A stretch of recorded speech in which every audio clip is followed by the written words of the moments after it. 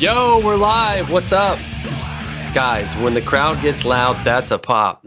But when Mercedes Moné is spotted at the yogurt zone with the IWGP women's title, that's a monster pop. Welcome, everyone, to the internet's #1 Funko Pop podcast, the Monster Pop. What's up, guys? Can you guys hear me, by the way?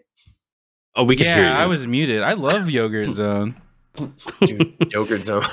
We have some great fucking memories of the Yogurt Zone, man. But no, we're not here to talk about Funko Pops by no means, man. Although Joey has a whole fucking wall. I have a zero. I literally have zero Funko Pops. But I am D Straight, the student of the game, and I am here with former professional wrestling guru and contender for the XCW championship, Reclaim Joey. What's up, dude? What's up? I did wrestle for the XCW championship a few times. And you got screwed, man. Yeah, I was screwed out of that. I'm good, man. I'm really good. It's been a minute. We've been all really busy and going through drama and all sorts of bullshit, but we're here. We're gonna get deep off into that drama. We're gonna take a week off of wrestling to talk about Joey's personal stuff. No, and we are also here with actual Doctor of Destruction, PhD. What is going on, Doc? How you feeling? Yeah, also plenty of personal stuff that has come up as well. Won't get into that. I think it would be a much more somber podcast, though I am disappointed personally in our resident wrestling guru, Reclaim Joey. Why? He had promised me he was going to do a cover of the Mercedes Moné theme song for the show, and he didn't do it. I didn't say that. I never said you, that. You promised. You said you were going to do the whole crisscross thing, do the Moné bit. He was going to do the whole rigmarole, and he failed us. I didn't say that, and I did fail you if I did. I didn't say that, but I don't even know it. All it is her saying money over and over again. Speaking of that, you could do the whole the little beat and everything too. In our Discord, we've been linking to the deep fake voice AI or whatever, and it has been, they go over the top with the offensive content. I guess that's just it's hard for them not to do. Some of that shit sounds spot on, and the one with Meltzer and Mercedes Moné is by far my fucking favorite. Can we play that one on the air? I don't know if we can. We can to a point, I think. I just want to get to the part where he's like, "You botched it. You botched it." It sounds like he has glee in his voice. It's so funny. And then it just kind of goes off the rail with stupid shit. But it's that's before insane. Even before then, when he talks about getting rock hard when the kimono went off. I mean, that was kind of already. Yeah. Okay, yeah, it's getting a little. Yeah, we could talk. We could play that. That would be okay. Pull it up, man. Play it. At least. The thing that sucks about these, I actually don't know what the source is for them. Sorry, it's got to be anonymous, right? Is anybody gonna sign some of this, sign off on some of this shit, and There's one too where he said, where he's talking about Vince and talking about how he wish he would die because he's like, how many times they hosted WrestleMania in the Tokyo Dome? 0 times. Yeah, I would sign off on that one. If you have the link to the. If you have a link to that AI, I will play it. But you need to send it to me in a Discord, or not a Discord DM, a Twitter DM, because Discord is captured by. We'll forgo that for now. I would love to listen to that on the air. I'll see if I can find it. But the crazy thing is that AI technology nails the inflections. Oh yeah, doesn't quite get the pitches of voices correct yet. It's getting there. The fact that it's this far along. It's insane. Close. The Brian Alvarez one sounds exactly like fucking Brian Alvarez. Yeah, it's pretty dead on. And there's some that are better than others. I sent it to you on Twitter. It's also mostly based on how much audio that you feed the AI algorithm or whatever. Because have you heard the fucking president? And these guys have thousands of hours. Yeah. Have you heard? Yeah, the presidents. Have you heard the presidents fighting over video games? It sounds it sounds real as fuck. Yeah. This is it right there's here. a debate. Yeah. Oh my god! All right, you gonna put it on? This is AI. This is Dave Meltzer and Brian Alvarez talking about or interviewing Mercedes Moné, the former. And this was created. This was created. Yes, this was created by Reclaim Joey. No, it was not. It's somebody named Baked. Somebody named Baked Live. Yeah, the former. I almost said Sausage Banks. Okay. Sausage Banks. right. Insane. That's the porn parody version. All right, here we go. All right, guys, how's it going, everybody? Wrestling Observer Radio with an exclusive interview of Mercedes Moné. Moné. Y'all better be pronouncing my name right. Okay. Right. Dave, I'll let you begin. We're glad to have you here with us, Mercedes. It's Moné. Monet. Moné. Okay? Right. Anyway, thanks for having me here. And yeah, I think Dad's going to be lit. So how do you feel about your debut? I think that's going to be Oh. lit. So to put it in context, and so people remember what happened. Oh shit. Like Kairi Sane beat Tam Nakano in like 5 minutes or something, and then we hear like your new music. Sounds legit which sounds so like far. something like dun dun dun Monet. Uh-huh. Yeah. And then you came to the ring, had a nice See, this is what you're always kimono supposed to or do, the something, music. right? And you Yeah. took it off, and I mean, like, you looked real good there. Nice chocolate little butt and all that. Yeah, Oh my I was God, I rock forgot hard you at said that that. point, and That's not appropriate. Oh my Don't make that God. kind of comment, okay? Okay, Dave? yeah. So then you do that move, and I was like, she botched it. No. Yes, you did.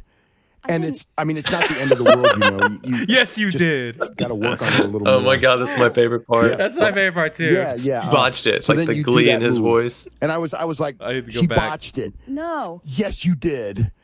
And it's not the end of the world, you know. You Yes, you did. got to work on it a little more. No. Yeah. Well, No. yeah, whatever.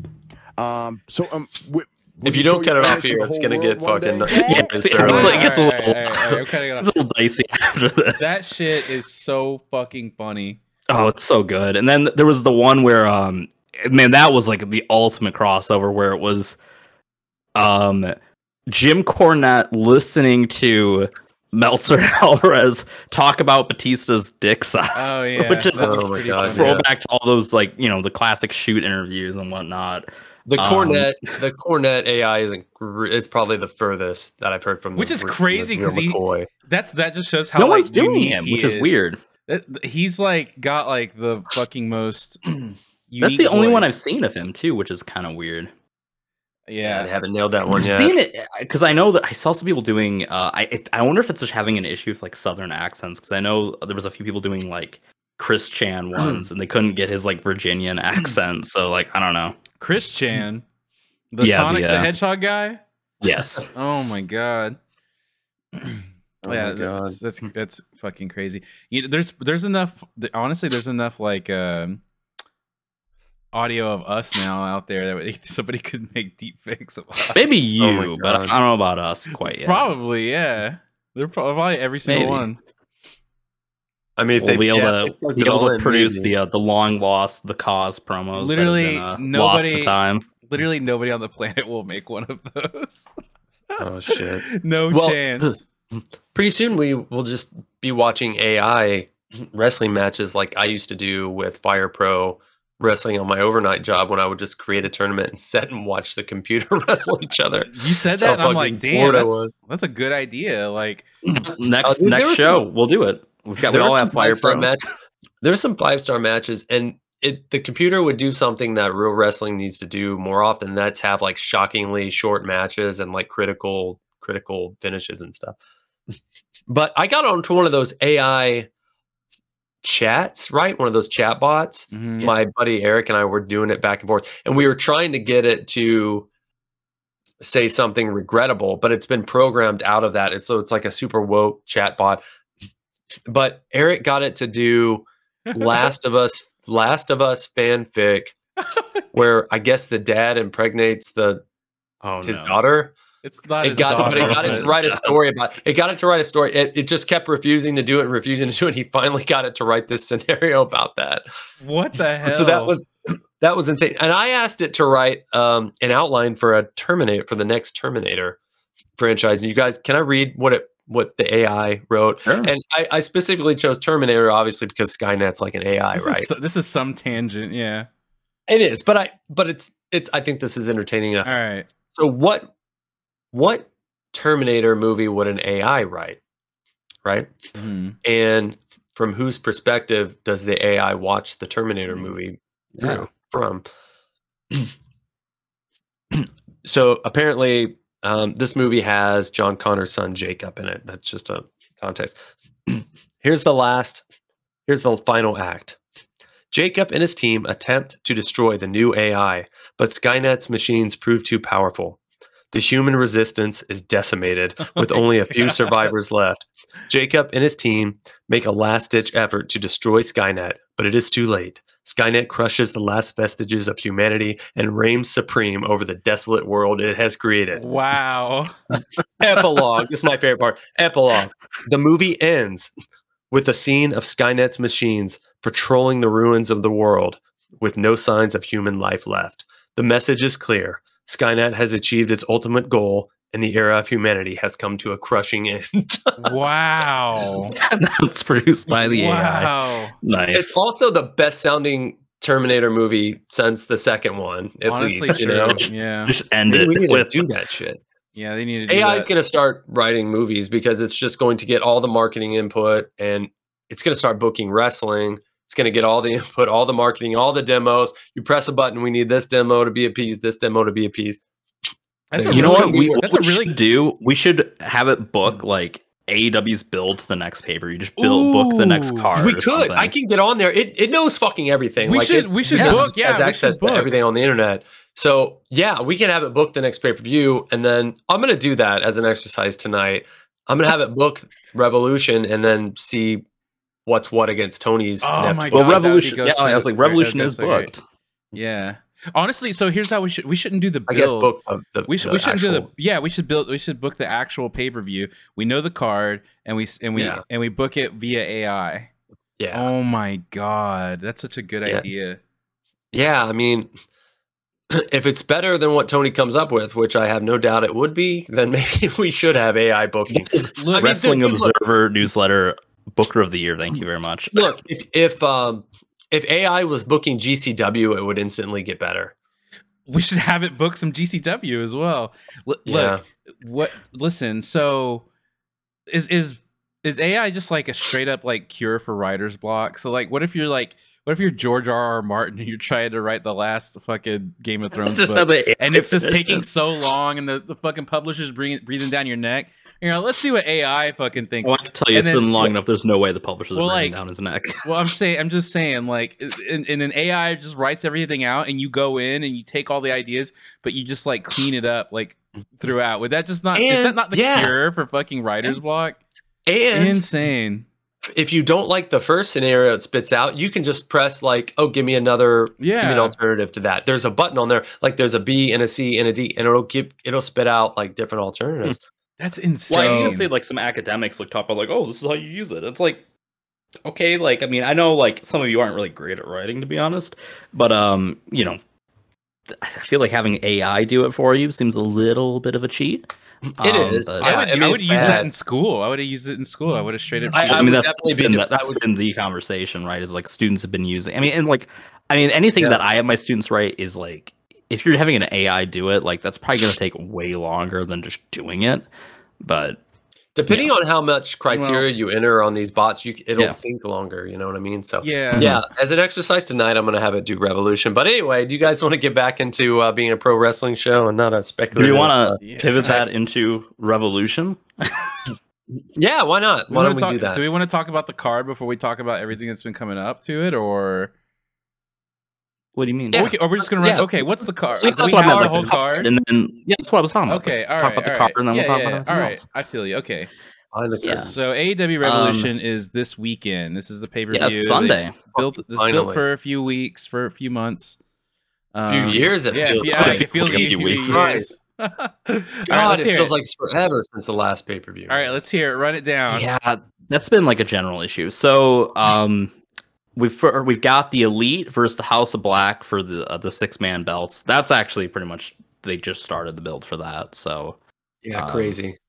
yeah, So, I guess yeah, the really build jump is- at the shark on the House build- of Black. House The of Black. build is the lights go out and they show up. That's it, and then they go away. We That got a should be week. good. I mean, we It got Wednesday. It should be Yeah. good. It'll be a great party match. If that's the opener, it's a Oh, good I'm sure. opener. We've got That's the name Jamie. for those. That's the name for those matches now. By the way, like the Young Bucks matches that are just like a lot of fun. There's not like a whole lot of psychology. There's just a lot of fun. That people have been calling them party matches. Yeah, that's a good term. I like it actually. Yeah. I mean, the House Also- of Black was having those too, so yeah. Could end up being match of the night, man. Yeah. Good. Hate to say it. Well, probably not match of the night. Jamie Hayter versus Saraya and Ruby Soho. That's a three-way? Three-way for the women's championship. I just that storyline has been so hard to follow. I love Jamie Hayter as It's champ. not. I hope they. Yeah, don't it's put it not on hard Saraya. to follow. It's just that it's like, it's a feud, and I mean it's kind of a consistent thing here. It's a feud where like the champion does not feel like they are the main focal point of the story. Yeah, it feels like Saraya is the main focal point, and that's Like just, Saraya and a little bit of Ruby because like she's got like the history of them, right? Because it's clearly like kind of they're doing this NWO light thing. I mean they've got the spray paint. It doesn't work as well as the black spray paint. I don't get it. It's like lime green, or it's like dark green. I mean, and they spray it on stuff, and you can see right through it. So like they spray it on some like fan sign, Oh, yeah.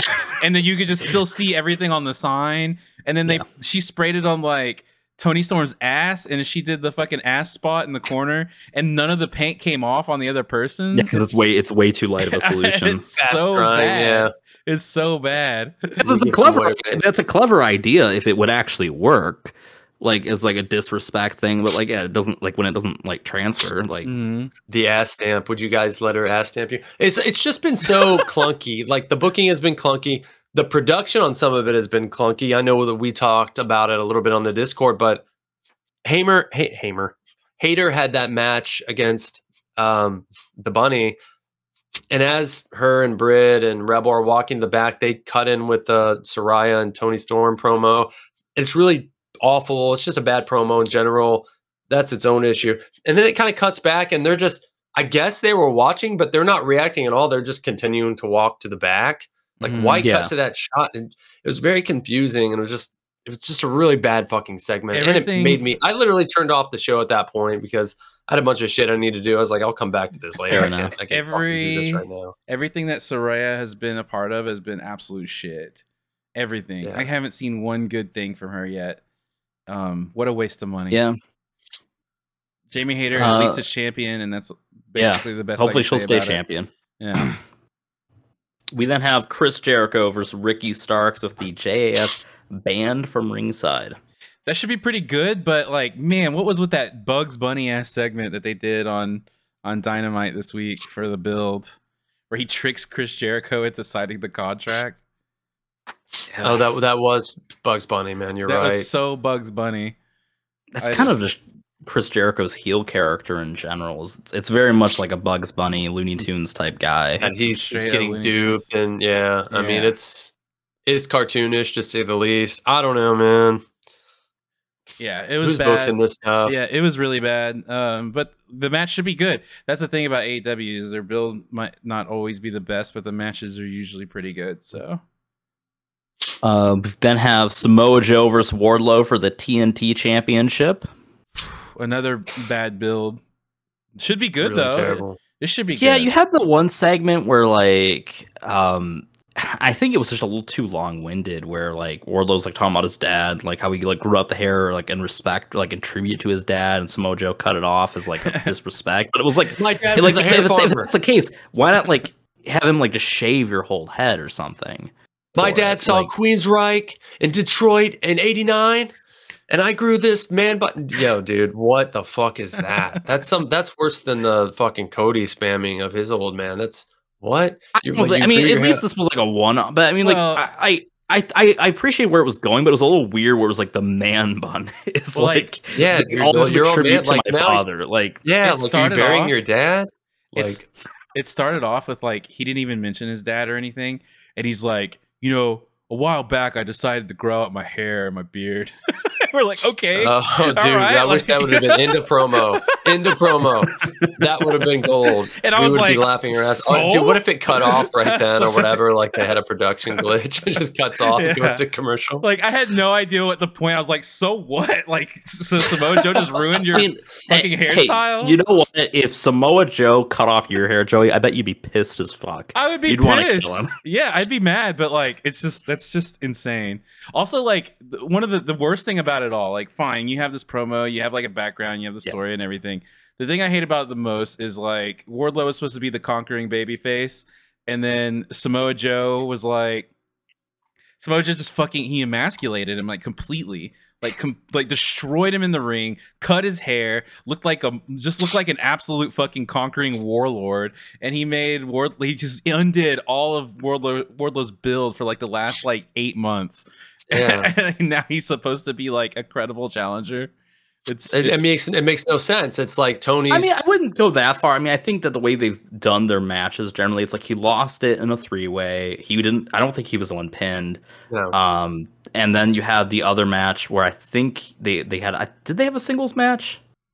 I think they did, but he had attacked it. Like he had selling like a leg injury and stuff like that. Yeah. So it was like, I mean, like it's someone who I think is a believable challenger. So, at the very least, Samoa Joe completely outshined him in every single way, and I don't know if he did it on Samoa purpose. Joe's better than him. I mean, well, yeah, but he outshined him in every single way: intensity, strength, like skill, like presence, like literally every single way. And they're absolutely out of their mind if he doesn't beat Wardlow for the belt. The detour with Darby Allin as TNT champion in the middle of all this, was that just to get him a title win in Seattle and get the big reaction? I think so. Yeah. So, I mean, hey, I'm not going to complain about that, to be fair. No, I wouldn't complain about it. We I would got two great matches out of it. Like, yeah, and some decent ones with Darby as champ too. But like the Joe Darby matches were really good. Oh god, that trilogy was really great. I wish that was the pay-per-view match. Yes, right there, that's my point. Oh that's my point. Yeah, that's my point. Yep. Like, do that at the pay-per-view. And I know you guys like Wardlow more than me, and he does exceed my low expectations sometimes. And it could be a good match with two big guys. I mean, saying we like him more than you is like saying that somebody is the nicest guy in prison. I knew you were going to go with that stupid metaphor. I love it. I love that metaphor. The nicest guy in prison. Yeah, I love that metaphor. It's like we're not guys in prison. It's like it's not like we love Wardlow or anything like that. I just give him credit where credit's due is all it is. Is what it. Yeah, it's not like we have him as like a 10 and you've got him at like a 2. Like it's. I really hope they keep the belt on him, especially going into ROH TV. So, who would make a better? He does have the ROH TV title too. So, who would make a better prison punk, Joe or Wardlow? like a prison bitch. Yeah. Wardlow, of course. Yeah. I think that's, so too. That's bottom like energy. That's the point. Yeah, he's like, I mean, he got like yanked around by the ponytail. Is that all you got, bro? Yeah. Imagine trading all of your cigarettes for fucking Wardlow, and then he just fucking humiliates you for not making him come. Bro, you're wrecking my asshole. Please make me come. Okay. All right. We then have Jon Moxley versus Hangman Adam Page in a Texas death match. Is this in Texas? No, it's not. It's in California. Nobody's having a Texas death match. Why not? So two people that aren't from Texas are having a Texas death match in Fresno, in Fresno, California. I don't know where is the show. Where's the show? Is it LA? It's in San Francisco. Yeah, okay. should be fine. Their matches have been good. Should be fine. It's so bizarre. It should be like a. I don't know. Well, I guess Alcatraz. You could just call it like an Alcatraz death match. Alcatraz. Let's call it. Is that? I'm trying to remember where it is. Yeah, it's right. Yeah, it's right outside San Francisco. What's I'm trying to Fresno known for? A Golden Gate street fight. What is Fresno Gate street fight? I don't know. I don't know. Hangman is from Virginia, I thought. Yeah, Hangman's from Virginia. He's from Cincinnati. He's from Cincinnati, Ohio. Yeah. So it's so bizarre. It could have come up with something. It could have been at least like any of the matches that because I know like Hangman has had several Texas death matches, but they've all been in Texas. So like, yeah, that's true. Yeah, it made sense. I think they should do an Alcatraz bitch battle. Alcatraz. They like. There's like somebody that's we're like not moving beyond this. They're making their like prison bitches fight like Pokemon. Oh my god, they're just in the corner. Yeah. Oh man. Right on the roster, who Who are the prison bitches on the roster that each of them control? When we finish the tier list, we'll then do like a follow-up episode, just ranking like likelihood of being a prison bitch. Let's move on. What's the next match on the card? We then have the 4-way tag team match for the AEW Tag Team Championship. The Guns versus the Acclaimed versus Jay Lethal and Jeff Jarrett, and the Casino Tag Team Battle Royals, which has not happened yet. It's probably FTR, right? The FTR coming back. I don't know, because I don't know if like their contracts are up in April. They were saying he was saying get something the contract about getting shit ironed out. Yeah, I mean, Dax was saying something about having the itch to come back already and stuff like that. He was like dropping hints, so I'm thinking that's probably what it is. But you know, I had fantasy booked Mark as him, like just himself. He's representing the Briscoes, but it's just one man on the team by himself. That's so. Okay, let's go. So we don't know the fourth participant yet. The tag tornado match is the match to do that in too. Also, because you don't have to be in the whole time. I will say this has been pretty decent booking because, like, you can tag out to another team as an individual. If you were ever going to do that, this would be the format to do it in. Yeah, that's true. You're talking about that you like the build. Well, yeah, because Jay Lethal and Jeff Jarrett have been pretty good on the show, and they actually really feel like credible challengers. They booked that pretty good, and they booked that little mini feud with them. Yeah, and then they pivoted to the Ass Boys, and then now they still feel like a credible challenger. I like it. I think it's the Casino Tag Battle Royal. I mean, they're gonna probably feel like a fourth wheel no matter what. If it's FTR, maybe not, just because they have the history of the Guns. Yeah. Well, I think the Guns. I think the Guns got the belt just so you can have a babyface win over. For sure, getting a title over the heel team. I was surprised. I think that's the only reason they did that. I was surprised that people were so mad about them winning the belts. I think it was really good for them because like there's some belts like and I remember watching like this old like Gabe Sapolsky booking like interview thing that they did one time. I think it was like a guest booker or something, and he was talking about how like it's okay to have like if you have like a lot of belts, you can have one of those belts or even two of those belts like kind of be like hot potato, and they fucking switch back and forth between teams during like a feud. Like that's okay because it just helps build both teams like over time, and as long as it's only one that's doing that, it's okay. Like, and I totally agree with that. I think this is what they're kind of doing. Well, I think I think you want to have like that low point in the story to kind of like resurmount like those highs from you get from the Acclaim generally. You have to have the adversity and like I remember at the end of the show, people actually gave a fuck. And when you when you give a fuck who has the belt, isn't that how you make a belt mean something? Like holy shit. Yeah. Like if you actually give a fuck who's got that belt right at that moment and it fucking bums you out, then then they're doing it right? I think some of the the people who are puzzled with that title change were more puzzled about why would you cool off the Acclaimed right now by having them lose the belts. I think it was more of a booking like head scratcher than we don't care about the belts or whatever. But I don't think they're pulling them off at all. It seems to me like it's just a setup for the pay-per-view. Yeah. It was just kind of If anything, it's like when you're on a roller coaster and you have the highs and then you have the lows and then you go back up and then have the other exciting part. Like it's just the low part and it's part of the story. I think it's totally fine. All right, Joey. So you're the AI, and I'm asking you who you put the belt on here. Let's say FTR is in the match. Mm-hmm. Who are you putting the belt on? They claim there's only one choice. I disagree with that unless if FTR is in the match, because you're always a fucking idiot if you have FTR and they're not, and they're in a match and they don't win. If nothing else, match, because they need to go on a long run with those belts. The best match that we said was last year. FTR lost. Thank you very much, and that was your pick too. If you're doing, even if FTR is unless it's the Briscoes, even if FTR is in the match, like I still think it's if it's not the Acclaim, it needs to be the Guns, because there needs to be that rematch, that big rematch between the Guns and the Acclaim in a singles match, not a four-way. It needs the belt. It needs the belts. Yeah, and it needs the belts, and it'll be good. Like they had like their little feud. They did the dumpster match and shit like that, and then now they're back. And you're building another team this way. I don't think that FTR should win. There should be something like if I were booking it, it'd be the Guns win, and then the Acclaim get their match down the line, but there's something that kind of like that helps out FTR. That way they're set up for the next challenger after the Ass Boys.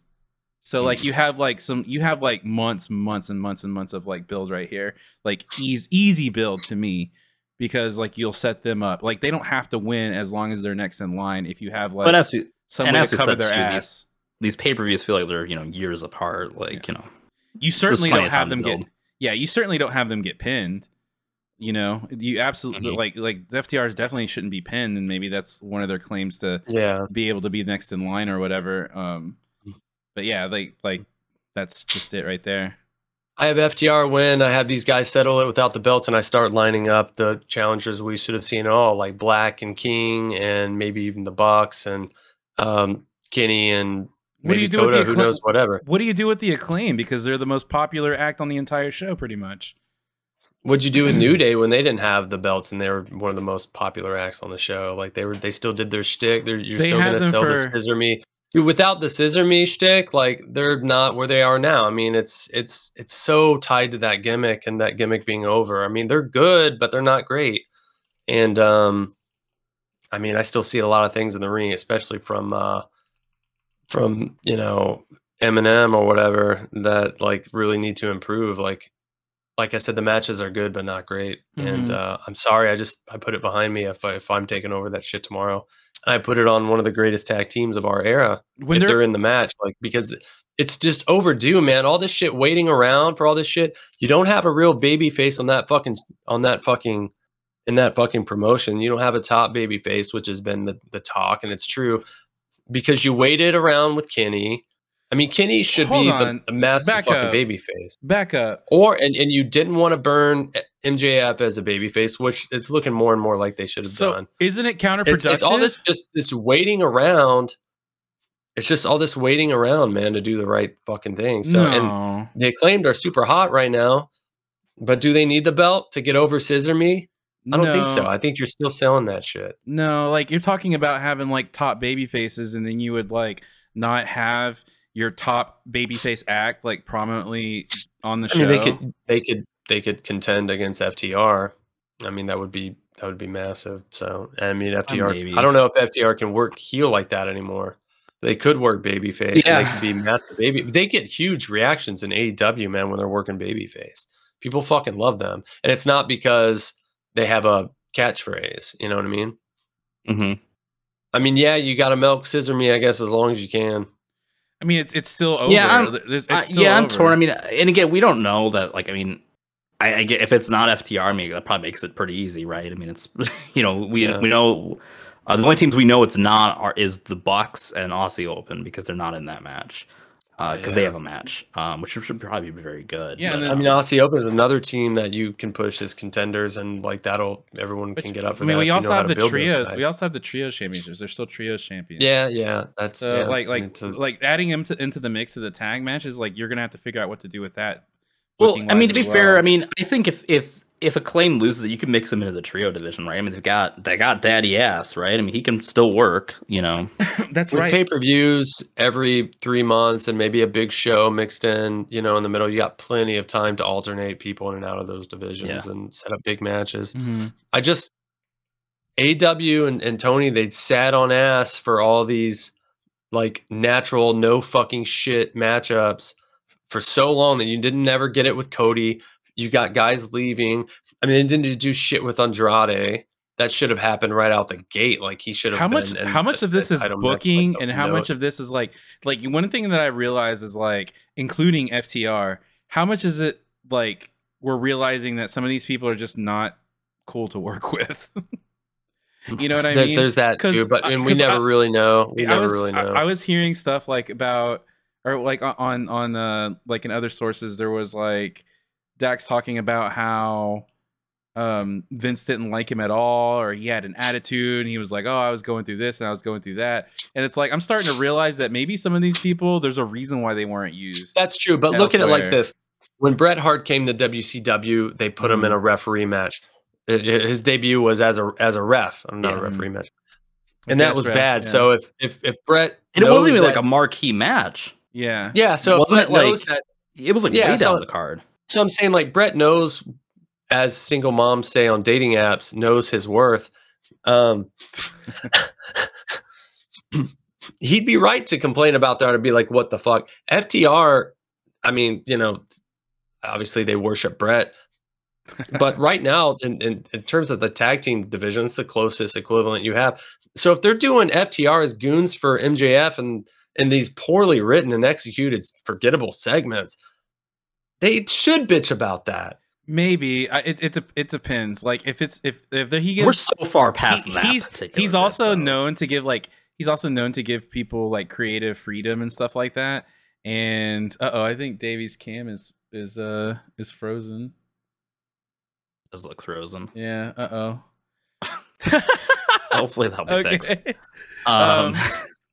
Anyway, so I think that what were we talking about? I'm like thrown off now.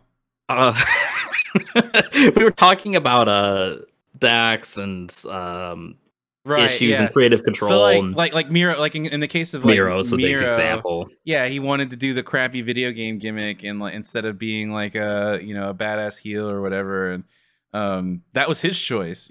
Some of that stuff is their choice, and he kind of in his case too. There's the reason stuff of like apparently reluctance to do jobs and stuff like that, which is insane. Like I feel like if there's a lot of these guys, if it was a good idea for them to be pushed the way they feel like they wanted to, they should be pushed, or the way the public feels like they should be pushed, honestly, they probably would have. Like maybe if Andrade wasn't a pain in the ass and wasn't crying about WWE and tweets and slapping Sammy Guevara in the face backstage, maybe he would have been pushed. Are you good? We lost him. Oh no! Now it's all. I'm split in half. Yeah, you're split in half. I can't fix it. We're just gonna have to go for the sake of the audio. His internet went down. Okay. Well, the show will go on. In the interim. Yeah, I mean, I mean, I'm not, Davies don't honestly have all of his points and all that, but like, yeah, it's kind of weird where you have these, seemingly developing attitude problems and stuff like that. And FTR, like the only stuff like recently, like ever since he had that podcast, and there's some stuff that he said that to me doesn't make a whole lot of sense. Like where he's talked about issues with, I mean, some of it sounds like Dax just has like personal anxiety and stuff like that too about different things where it's just like he's a perfectionist and like some stuff's just not perfect. I don't know. I mean, it's like there's some stuff where like, okay, like, yeah, there's ways that you can use them more. At the same time, I don't necessarily like, I mean, recently they've been injured. So like, are they really, oh, there we go. And we don't, it's all good. It's also like based on like, it's, if he's a perfectionist, great. He's a perfectionist. He wants things to be perfect. That's great. But we don't know how he went about that. Was he an asshole about it? Was he willing to work with people? Was he working that on himself? Like, what was it? Like, all that stuff is unknown, and you hear bad stuff about Andrade, and I know I mentioned him as an example. So maybe these guys dug their own grave, but why put them on TV at all? Why put them on TV at all? I guess, but at the end of the day, if you're going to put them on TV, because you're paying, you don't need to punish them. Yeah, but you don't need to punish them with bad shit. I don't know about that. Like, if you're going to put it on TV, if you're going to put them on TV, why is it got to be bad shit? I think Andrade is the only one I feel like, okay, like he's not been in a good position, right? Well, like Miro I don't agree. Was. I'll just tell you this. I don't agree. You've always hated the Andrade family office. No, stuff. I have hated that, but also like he's like gotten if it's something that he wanted to do, that's on him. If he's like, hey, I can do this, I'll try to run with it, and it turns out bad, that's on him. Yeah. Then they started the Los Ingobernables stable. Like, you're telling me that's not something that's better than the Hardy family office, and then he wants to go act a fool and fucking slap Sammy Guevara. But they just ran the Los Ingobernables as the same shit. We're doing the same shit they were like pretty much. But at least Roosh joined had a true flavor to but it. It's his fucking idea. So at some point you got to put the blame on the talent, especially when you're giving the freedom that you are in AEW. Especially like, I'll be honest, like, because like on like Roosh has basically just taken over his role since he's been off TV after he slapped Sammy, and I think honestly that he he's done a pretty good job with it. I mean, I haven't had any real issues with his segments and whatnot. His matches have always been good, and like the creative. I mean, like there's been like, I mean, the one with MJF was maybe a little long, but I thought he's done fine with it. So like, I mean, maybe some of that is on the talent in that case. Yeah, I'd say some of it's on the talent, but it's also like where the booking comes in is like them saying like, no, that's fucking stupid. Let's not do that. Yeah. Like, at the end of the day, like that- if it sucks, like if you try it and it comes out flat like it does on TV, you got to be like, yo, dude, how about we do some awesome shit with you when you're fucking making a challenge to someone, or you're a fucking threat to somebody, and you're just stick with the basics, or just have come this out guy and beat the fuck out of a star, and now you're a contender, and we're gonna build this. or just have them have matches, matches, just a match. Well, that's the thing know? that they've been getting under fire of recently, right? Is people are angry that they're just having matches. Like, there's no story. they? Which, I mean, I don't get the no storylines argument. It doesn't make any sense. It doesn't make sense, but the storylines are bad, and I think that's why people don't think they're storylines, because they're like sentence fragments. There's the continuity is just not there. Not every match has to have like some kind of background or a story or heat. Sure. If you're a pro wrestler, like the idea of a pro wrestler is that you have a job and you compete against other people to fucking put food on the table. When was the last time we heard a promo about somebody doing it to feed their family or something like that? When was the last time we've heard that? Because all I hear now is, oh, it's my dream to be here. I'm really happy to be here. It's always been my dream, and here I am today. Ever since I was a kid, I dreamed about it. You need to have AI write their promos. Like it's always about that. Like it's the happy to be here era instead of like the oh, I gotta fucking wrestle to feed my kids or to earn a paycheck so I can live this lifestyle that I want to live. I mean, I personally don't really like that, to be honest. It's not believable. Like, what? It's like, you should, it's because like the idea, because you can work at McDonald's to get your paycheck, but like, still, like McDonald's, it's but you what, get money. It's what I get it, but that always like felt like. That always felt like, that's real shit. Your dream doesn't mean shit to me. You're fucking but like if this is something that you fucking have to do, that makes more sense. If that's the only thing you know how to do, maybe you don't know, like, oh, I'm a fucking wrestler, I fucking beat people up, I'm not really good at sitting at a computer crunching numbers or something like that, And yeah, I would say, I mean, some of them do bring their family into it, though. I mean, I think they don't necessarily say, I need to feed my family, because, I mean, like, sure. that, like, they're getting paid one way or the other. I'm just using that as an example. And that's even worse, is that, like, you don't have, like, it's not, people know, like, oh, you don't wrestle to get paid. You sit in your ass and catering to get paid. Like, now it's no longer, like, if you don't wrestle, you don't get paid. These guys. Well, I mean, either way, if you lose, you still get money, right? Like, I mean, like, that's, like, there's the winner's purse. I mean, they occasionally reference it, but, like, exactly, but none of the wrestlers act like it's like their life depends on it or anything like that. It's just so lost. Like, that idea is so lost. I don't know. All right, well, that takes us. Shall we talk about the main event? We've got the 60-man Iron Man match for the AEW World Championship: MJF versus Bryan Danielson. This should be fucking outstanding. Honestly, the build's been pretty good for this. I will say that. Okay. I think it's been okay. MJF's promos are really good. The problem is I just don't see Danielson winning the title, and Me neither. They haven't really presented it like that. It's gonna happen. So I don't know what they could do to get that over, because I don't know. I just don't know that you could get that over. This one to me is don't know. This one to me is about the match, and I think it's, oh my gosh, like, I think MJF has a lot up his sleeve in terms of like what he hasn't shown people yet. He kind of has to for this, right? I mean, he's got 60 minutes. Like, his match a couple weeks ago with Takeshita was fucking awesome. We didn't even talk about it yet, have we? Like, man, that match fucking ruled. And then there was that wild fucking spot where Takeshita gives him the lariat off the top rope and he fucking backflips onto his fucking feet. It's insane. That was insane, man. That kid can do fucking everything.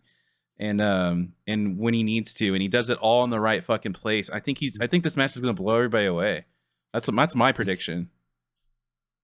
You're talking about MJF and Danielson. Yeah, it has all the potential to be outstanding. It has all the potential to be a 5-star match. Why do I have the feeling it's not going to be? I don't know. I think you're down on the build, maybe, or you're just not. You don't feel like No, Danielson could possibly let's win. just forget. Let's forget. Yeah, but let's forget the build and the fact that I don't think Danielson can possibly win and take all that out, and let's just Yeah. focus on the nuts and bolts of a wrestling match. I guess it's just because I felt let down by the MJF and Mox match. I felt let down by some of Danielson's matches. You know, over the past, let's face it, over the past year, he's been kind of inconsistent when he should. Remember when he first hit AEW with that fucking fury and like the first Yeah. 5 months he was there? That's what I want back. That reminds me of I old don't know. Danielson, His you know? match his match with Roosh was up there, man. No, it was good, and like I think the matches some that of he's it's had been in this really build good. have been pretty good. I say inconsistent, like he'll have a Yeah. wonderful fucking match, Yeah. and then there'll be just some like mediocre Yeah. stuff. Look, Well, I think like the big one that stood out to me was that Jericho one at the pay-per-view, where it was like Jericho had just had that incredible match with Mox, and like he was doing the same gimmick for it, and it was like, this is gonna be like even better, right? Because it's Danielson, and it wasn't. I think that was probably the big example of that. At the end of the day, though, like you said, we don't really think that he's possibly going to win. I mean, MJF is going to stay champ, which is the right thing to do. And if you have a great match, Is it? Yeah, absolutely. Because if you have a great match to put MJF over and to like further cement himself, to cement him as the top guy in the company for the future, I think that's going to be good. The more defenses and more good matches he puts under his belt, the better it's going to be. People will go back and like, people are complaining about it right now, and I'm not really sure. And maybe it's because he's not on TV, but when it's all said and done, people are going to look back and be like, man, this was cool. Like, he was good. You have to have that first like build, you know what I mean? Not that build, but like the first that first run where you establish yourself as that top guy, and that's what MJF is doing right now. And honestly, he's doing a good job. I think he's doing an average job. I feel let down. I kind of feel that too. Like, I think there's been a few like great promos, but a lot of it's been kind of like, I don't know, like after he like kind of like cemented like, oh no, he's like doing this as like a full heel, it kind of has felt a little stale. Do you think like even though he's in a new position, it doesn't feel like he's changed much. Like I like the stuff with Ricky a little bit. Good point, yeah. And he's had some decent matches, but nothing nothing super. Do you feel the Ricky stuff was the highlight of his title run so far, no doubt. And it hasn't been that long, to be fair. If you had to say this, like now looking back, do you feel like they should have turned him babyface when they had the chance? I do. I think they should have went ahead and burned it because and I didn't think that at the time, but going forward, man, with people gone and not having that big baby face, and I guess we'll talk about the Sami Zayn thing in a minute, but like, dude, WWE with their shit booking got a massive baby face out of that. And I thought all that shit was long-winded, and I thought the dialogue was hackneyed and stuff, but man, like they have a massive baby face out of that. And everyone's paying attention to that product because of that. Yeah. And even like the rest of that card is like forgettable. I mean, everyone's turned on Bray Wyatt and like everything else. But because they have that hot baby face, whereas here, they kind of don't, because I mean, Ricky, like, I mean, I don't mind him having a feud with Jericho, but I think I kind of get where some people come from, where it's sort of like, this is where like, you know, stars linger and dies in that sort of position unless he comes back up out of it. And I don't know where the destination is, if it's MJF again or what. Yeah, I don't know. I think it is kind of that contrast of like, you know, the hot baby face versus not having one. Yeah, I think they should have pulled the trigger on making him babyface. And I think even Jericho said that shit. He was like, "Oh, you know, you gotta go with what the people want, and it's time to go babyface. You know, you'll regret it." And apparently, I heard this, that he was in the back being like, "Nah, I don't want to do that. And, you know, I'm not gonna do that. I'm gonna stay heel or whatever." That's what I heard too. And they had teased it and everything, and it's like, man, could you show your inexperience anymore? Like, why couldn't you just go babyface right there? Like, you could always turn heel again. Yeah, like, absolutely. Like, it's you're not pull the trigger on Yeah, that. it shows, you know, you took that whenever you could choose to, whenever you want to go heel again, and he chose immediately. Yeah, you could always fix that, whatever. People were ready, like you said, people were ready for it. So unless you really had that guy to step up and challenge him and for it to be hot, I think they should. For a week, I mean, it could have been Ricky, but you knew he wasn't going to win because like he had just won the belt. It was too soon. The Ricky shit with that, Ricky hasn't really proved to me since he turned babyface that he can be the top babyface right now. But during that feud, I was wondering if I was wrong. He's I kind of think on his he way lo- up.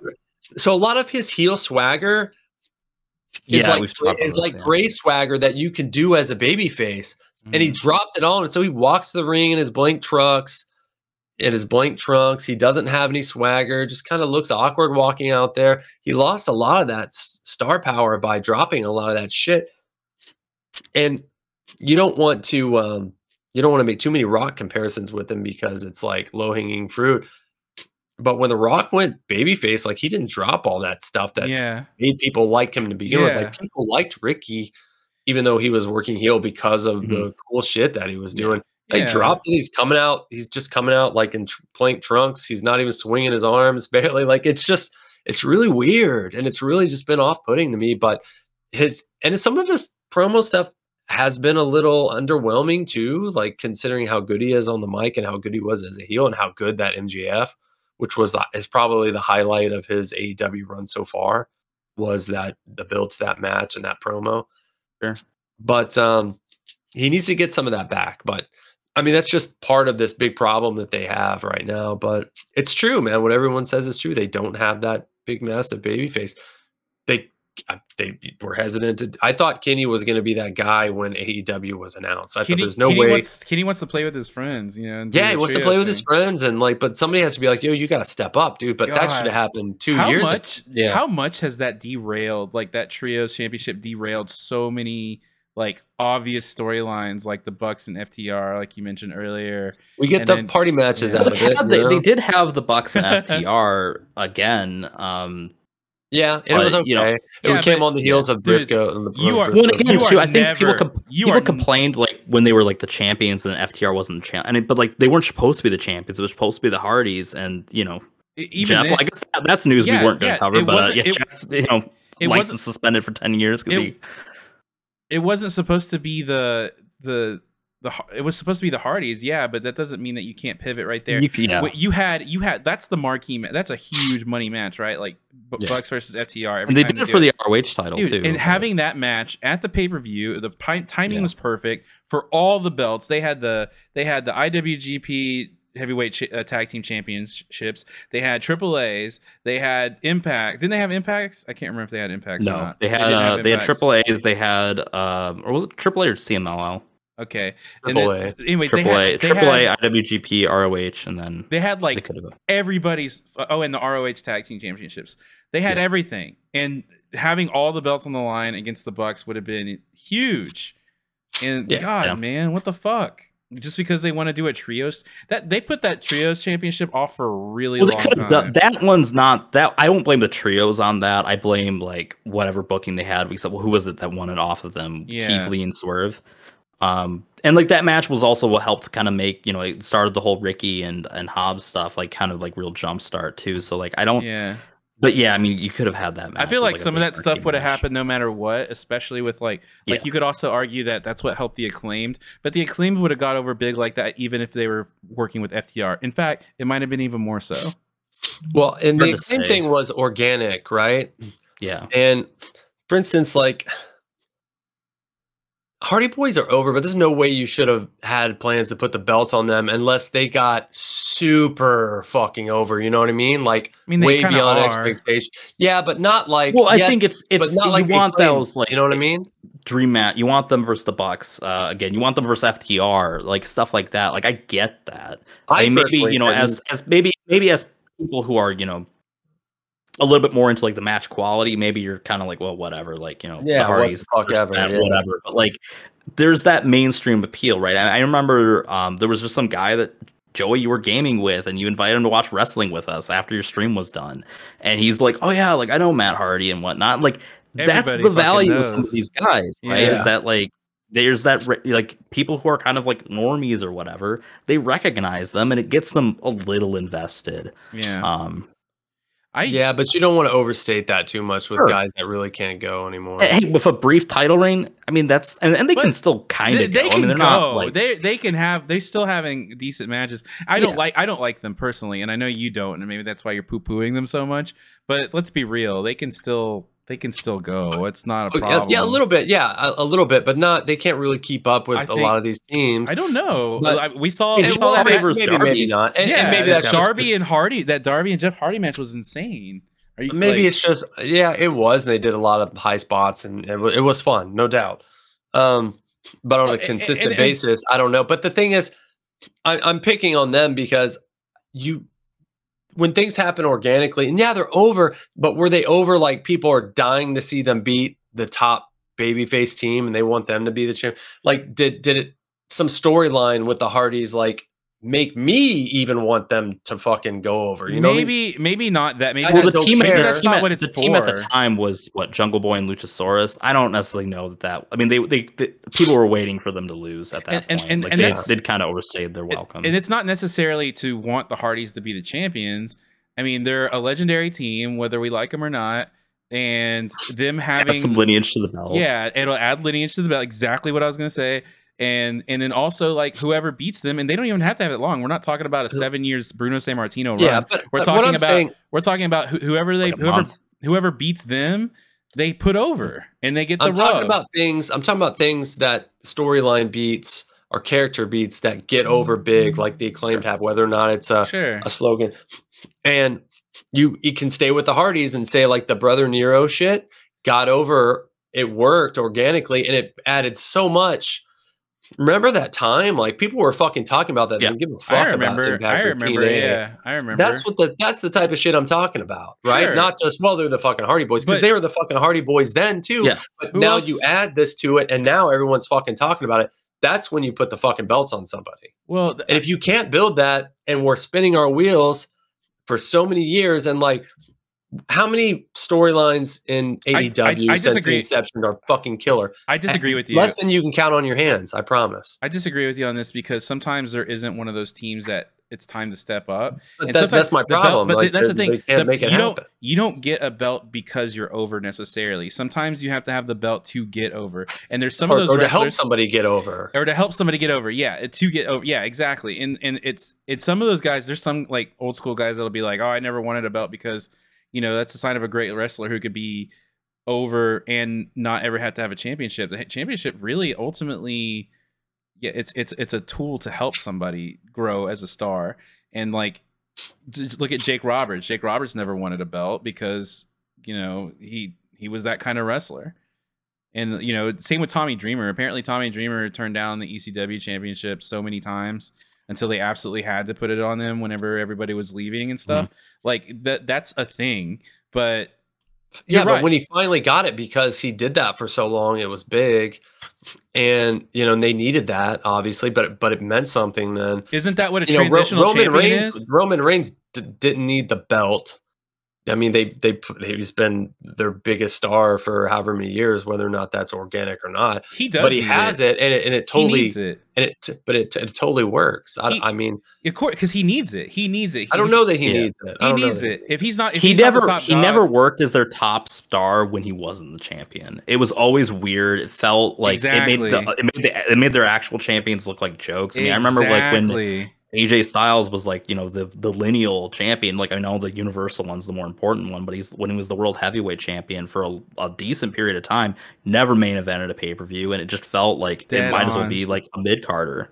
But he's not a guy that needs, not anymore. Just going back to your point, he's not a guy that like needs it to develop or whatever, because he is what he is now. No, it's not you're completely the title. Well, you're completely ignoring both. You are missing the point because the reason you're right. Like today, you're right. But the way he got to this point was being champion. Yeah. Like the way how long has he been champion? He got to this point while he was champion, not before. My point is there isn't a rule about who should be champion. It in the moment who should be fucking champion. And it's the guy who's going to make the most money as fucking champion. And the belts do mean something. It's not just a tool. Like it's the pinnacle of it should be the pinnacle of your booking. It should be everything you're booking around. And you should always be wondering who's next. Like if he gets through this guy, who's next? Or are these storylines going to intertwine with the title? It should always be in your mind. And I don't think there is a general rule. Yeah, maybe some guys like Jake the Snake didn't need the belt, but I also don't know if Jake the Snake could have carried the company as champion, maybe for a little bit. Piper sure could have. I always thought that was a mistake not doing that, but there's no rule, but you know it when you see it, who should be the fucking champion. And that goes for the tag championships as well. I guess we should move on. We're going to cover some non-AEW stuff too. Yeah. That was the main event, so it's So, and that's that. I guess like tangentially related, we can kind of ROH TV through Honor Club starting up this week. A couple interesting things that I saw on, or like that they're setting up at least. I think they recorded 2 weeks of television based on kind of what I had read. But we've got the very first match, Mark Briscoe versus Slim J. Kind of 2 classics from ROH. That'll be cool. Takeshita's on this show. Apparently they set up Wheeler Yuta's next challenger, and it's Timothy Thatcher. So, oh my god, with the spoilers. Thatcher was on the not even a spoiler warning. Damn. No, sorry. Well, I think you'll live with that. Yeah. Well, it wasn't. It's not. It sounds like it's spoilers are only match results, Joey. Okay, it's not angles. If they bring in a surprise as a new challenger, that's a spoiler. Listen, that's Listen, look. He seems to be. All right, it sounds like they have some interesting stuff planned for the ROH show. It's not just going to be them throwing something on TV. So, and they, it looks like they have a championship match for the world title, and they also set up. Looks like who their big program is going to be for Claudio, which spoiler alert is Eddie Kingston. Oh wow! So Eddie's going to get some fucking shine there with a world championship. And they have there's another guy. There's another guy that maybe was primed for a while to be a top babyface, and they went away from it. Yeah, that's true. Yeah, maybe it wouldn't have worked, but they didn't. They sat on it. Yeah, that's true. That's also true. I thought for sure he was like next in line. Mm-hmm. Well, he's on the King's Road, so all of his hair is going to be gray by the time he gets that fucking belt, bro. Well, hey, he might be on a different King's Road now. I don't know. But speaking of Eddie Kingston, should we take that pivot to go to New Japan now? Talk about Battle of the Valley, or was it Battle in the Valley? In the Valley, or of? It's Battle in the Valley. In the Valley. Yeah. Okay. So we watched the show, and there was another show right before it, another New Japan show. So the fallout of that led to here. Okada defended against Shingo, and his next challenger set up was Tanahashi. So we had that match on this show, and we also had Jay White wrestle Eddie Kingston. He was kicked out of Japan on that show, and on this show it was Jay White versus not Eddie. The first one was Jay White versus Hikuleo, which was Hikuleo. Yeah, that's right. Yeah. The next match is Eddie Kingston, and it's if he loses, he leaves New Japan altogether. Yeah, and Kingston can't wrestle there anymore. Jay White, you mean? You're talking about if Jay White won and Kingston lost, he also could no longer wrestle in New Japan, even though he's not formally contracted there. Anybody think that was going to happen? No. I mean, everybody knew the result of that going into the show. What did you guys think of them milking this for the second match? Like, okay, you can't wrestle in Japan now. What about New Japan? I mean, I had joked that this was like this. It felt like what they've been doing with Keiji Muto. Man, that's been. But it was just like, I mean, not quite as bad as Keiji Muto, right? Where that was. A couple months of just like Keiji Muto's last match, Keiji Muto's last match there, last singles match, last trios match, whatever type of thing that you've got going on. But yeah, so like they milked it out. It felt a little weird, especially because and I don't know why they necessarily did it, right? I guess they're just I don't know. It's kind of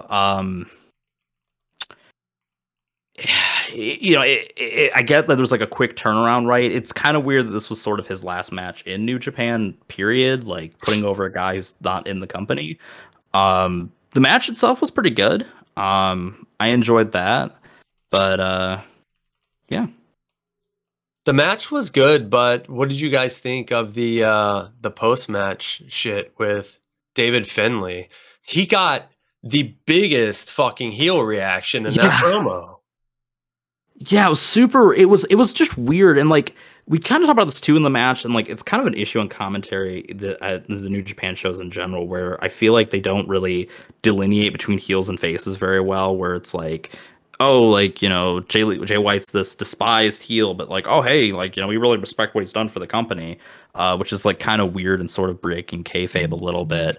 But then like David Finlay comes out, who's I guess for a heel turn, because I don't think he was heel before this, attacks him before he gets to have like a farewell promo, and takes that away, which gives, because I mean, I hear what you're saying, it does kind of break kayfabe, but they always do that when somebody's pretty much done. But they forego the Jay White farewell promo, which kind of leaves the door open for him to come back, obviously. But I think the big thing was just to get Finlay some heat. And when Finlay said "fuck California," that was the biggest reaction of the entire fucking night, I think. Definitely the biggest heat that anyone got that whole night. The crowd was mic'd a little weird. It was kind of quiet. So. It was a weird thing too, right? Like a cheap like shit on the hometown heat or whatever. Like it felt weird in that promo.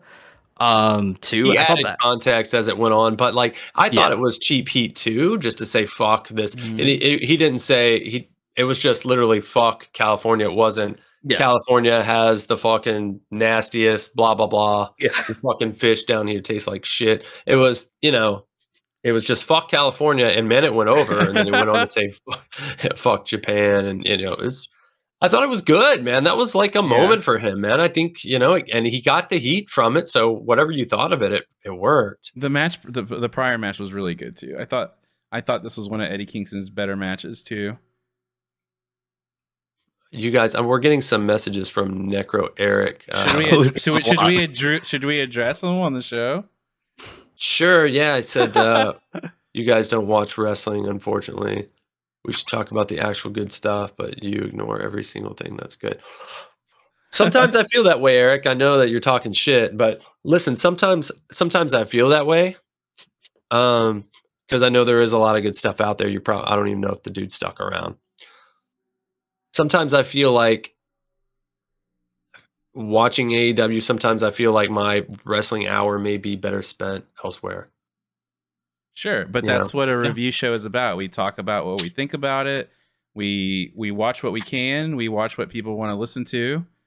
We have people that listen to the show that do enjoy AEW, and so that's what we talk about. I understand that you want us to review Billy Starks versus Janai Kai 2 out of 3 falls, but let me tell you something, dude. I can guarantee you that probably the worst AEW match is probably better than that fucking match right there. Like, hey. I mean, Timothy Thatcher versus Mike Bailey. That sounds great. That's probably fucking awesome. But we all have jobs. We all have lives. I stream. I mean, listen, we're doing it, and we're doing a wrestling podcast. So we're still talking about pro wrestling. We're still talking about like past experiences. Talking about other wrestlers. Talking about like old school stuff. We very much love wrestling. I am a former pro wrestler myself. If it's not what you like, it doesn't mean that we don't like wrestling. It's just I'll just say this about GCW. I gave them my attention, man. They lost me. I'm as a fucking mark. I tried, dude. They fucking lost me. I mean, I think you talk about booking that absolutely fucking sucks, dude.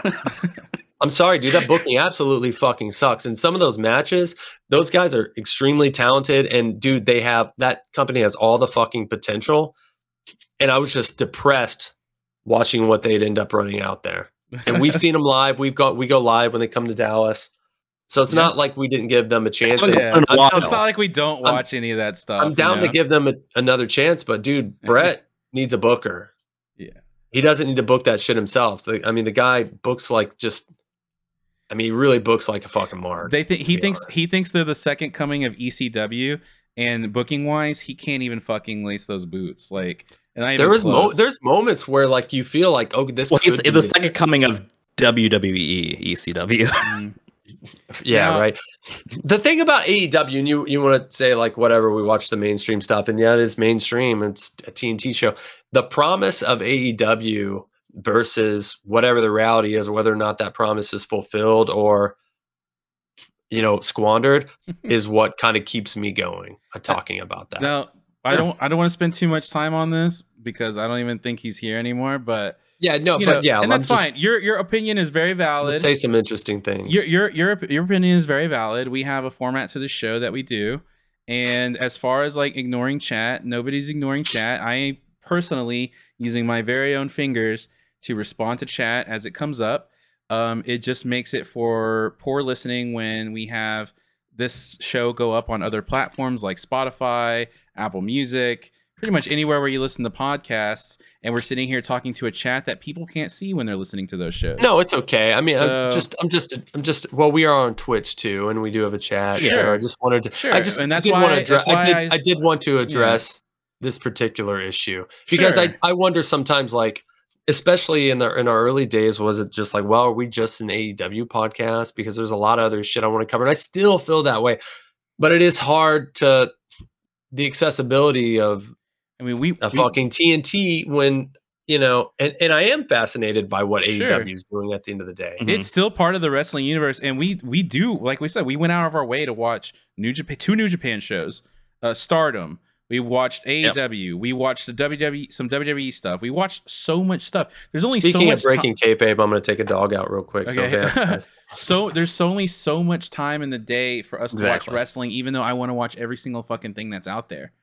But some of it's good and some of it's not so good, and some of it you just know is not going to be good. And we do our best. We absolutely do our best. And you know what? Like, I mean, there's some stuff where it's like, I mean, we watched the Rumble, right? We didn't expect that to be great. But it's just like, it's the Rumble, right? We got to watch that, right? It's kind of, there's sort of a rite of passage almost, it's sort of an obligation.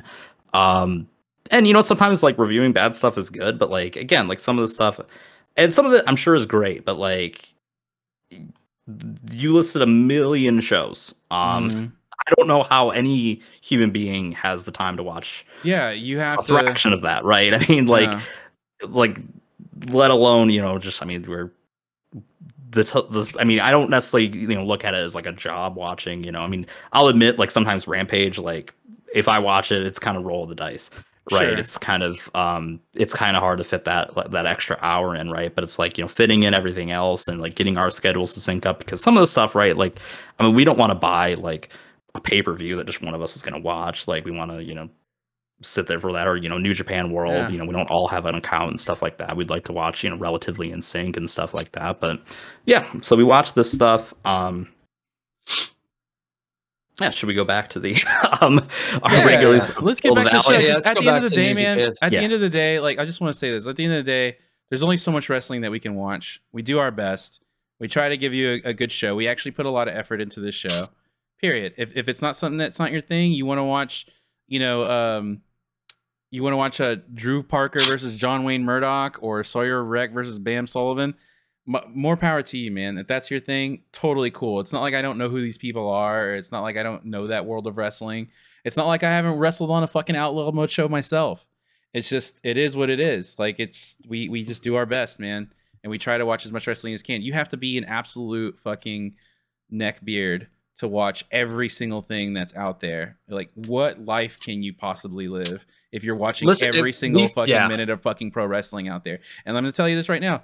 All of us have like girlfriends, wives, kids, jobs, like other responsibilities, and we can't watch every single thing. And we fucking stay up really late making sure that we watch as much as we absolutely can so we can talk about it on the show for you guys. So if you don't like it, understandable, no problem. You're entitled to your opinion, but don't tell us that we don't watch wrestling, because man, I've probably watched so much more wrestling in my life than most people in the fucking world. So I don't know what to tell you. And it's not like we didn't follow some of the smaller indie shit, because that's what we want to watch. That's what we want to like, and that's what we want to be good. And man, a lot of it just lost us. Mm-hmm. Yeah. GCW, we followed for a long time. We followed it on this show. We covered our early episodes. If you look at it, we have shows that spend the majority of the time talking about GCW shows. Sure. And then the recording for these episodes was a lot longer, because we paired, especially in those early Brose days, we watched GCW and then we recorded, and man, did that suck the energy out of the room. Yeah. It So could there have, you yeah. go. So we do our best. So thank you for if you guys continue to listen to us. We appreciate your support. And obviously Necro Eric didn't like it and he's gone. Well, sorry, dude. I mean, maybe you should start a podcast where you talk about real wrestling. Maybe people really want to know about Adam Priest versus Damian Tangra. Maybe people want to know about that. Maybe people want to know about Shug D and Alex Kane versus AC Mack and Jaden Wait, hold on. Newman. What was? I can't believe I can't remember his name. What was Robert De Niro's son's name from the movie? What Jimmy Lloyd? Yeah, you want to talk about fucking Jimmy Lloyd, bro? Get Jimmy Lloyd to do your Yeah. fucking show with you, man. Yeah, Yo, maybe, Jimmy. yeah. Jimmy Lloyd's probably got plenty of Jimmy Lloyd time. listed, but yeah. Yeah, I saw a clip of Jimmy Lloyd wrestling in a cornfield a couple weekends ago. I guess it was like a Field of Dreams gimmick. Jimmy Lloyd like going through a glass pane in a fucking Iowa cornfield, man. Get the fuck out of here. All right, he's probably the most famous. I reject your fucking theory that no New Japan US shit has been good because Strong was a pretty consistently good fucking show. It's just like no one watched it. I'm guilty of not watching it sometimes. Battle in the Valley wasn't bad. It was a It wasn't show. It wasn't bad. It wasn't great, but it wasn't bad. It wasn't a bad show Yeah. at all. I reject that it's never been good. Yeah. I would also. I reject like that. seeing the young So do you lions guys come just up. want to get into? Do you guys just want to talk about the IWGP Women's Championship match? Because Yeah, let's I know do we that. have Tana and Okada on this card, but dude, this is the match that really was the mark. Yeah, it was one of those things where I don't know why this the match that actually drew the tickets and the buys and whatnot wasn't the main event, but whatever. We got Mercedes Moné versus Kyrie for the IWGP Women's Championship. Obviously, this is her big coming out match, right? This is free of the shackles of WWE, out on her own, post botched finisher. She didn't botch it this time, at least. What you guys think? Well, I had seen someone say that this was one of the greatest women's matches of all time, and while I disagree with that, I thought this was really fucking excellent. It was man. I really did. It was probably match of the show too. It was probably I can't think of a better one. Yeah. Honestly, it was even better than Okada versus Tana at the end. And I feel vindicated by always sticking up for Mercedes or whatever in the past because she does so many things well. She puts so much energy and heart into so many of the little things, and she's not the total package or perfect or whatever, but she really showed that she's serious about what she's doing. You can tell she's taking her training seriously. She got the finisher right, but dude, most importantly, she looked like 1 zillion American dollars on this show. Regardless, it was on a basketball court or whatever, wherever it was, you forgot that because she looked like a fucking. Yeah, she looked like she had a lot of star power, great star presence. We had also watched that Stardom show. I mean, I don't know if we really wanted to go into that in detail, but how do you think how do you think this stacked up compared to that? This was better than anything I saw on that Stardom show, and obviously we had it's Stardom talent essentially with Kyrie, but and I'm not shitting on Stardom, but I think we talked about some of the problems with Stardom. One of the things being like the ring gear. Everybody's got the same fucking ring gear. There's just not a lot of variety. Like preface this, right? It's like it's not the same, right? But it's just they're also glittery, so like out there with their gear that it's it all kind of just just blends together in a weird way. And especially when you don't watch these girls regularly, you can't necessarily tell who most of them are. And I think we watched the main event, the Julia versus Suzuki match. I thought that was pretty good. I don't think it was quite as good as this, but it was good. And then you had the roulette match, which we watched, which was like a big mix of like people on all spots of the card, and some people there were like, there was one girl, I can't remember her name off the top of my head, but we had joked that she looked like she was like a Gaijin, and she looked like every Divas Revolution superstar wrapped up in one. And this is like the fact that she's here a good sign or a bad sign instead of WWE. And I think we came to the consensus it was not a good sign. Yeah. What do you think, Joey? Yeah, I thought this match was fucking outstanding. I was like really poo-pooing it at first because the entrance, the Mercedes Moné entrance, whenever they had the dancers, it was so bad and it was weird, and the dancers were all like it wasn't bad. It was just weird. I thought it was bad. The dancers were out of sync. It was really yeah, it was really true. dark. It looked kind of blurry, like the camera couldn't get into very good focus, and all but once Mercedes came out, it's crazy the contrast, right? Like she just looked, She had like the she Hana looked like a star, Kimura. yeah. She had like the Hana Kimura Yeah. gear on or whatever. Yeah, and she was she looked like like you said, like she looked like $1 million, and it was great. It was weird seeing her come out in like a much smaller building. We're used to her in like giant arenas and things like that, and her coming out and smaller, she really lit up the room. And She didn't skip a beat though, man. I mean, it didn't bother. Didn't look like she was so she felt happy that- to be there. Yeah, you didn't get the sense that she's Well, and like, she's "Oh, been I'm out of the slumming ring it." for over a year, right? Yeah. Has it been that long? Jesus. Yeah, Might be. I mean, I don't know the exact well, time of her. we know she's been training. We've seen videos of her training with Yeah. like Marufuji and things like that. Yeah. It was good. Anyways, this match ruled. I thought it was awesome. How would you compare it to the Stardom show? It was way better. It was night and day, honestly. I mean, I'll say this. The what is it? The World of Stardom Championship or the Wonder of Stardom Yeah. Championship? World, yeah. The match was Sort of fine. match. It wasn't great, but it was fine. Well, we thought it had potential. Suzuki is tremendously talented. Julia is tremendously talented.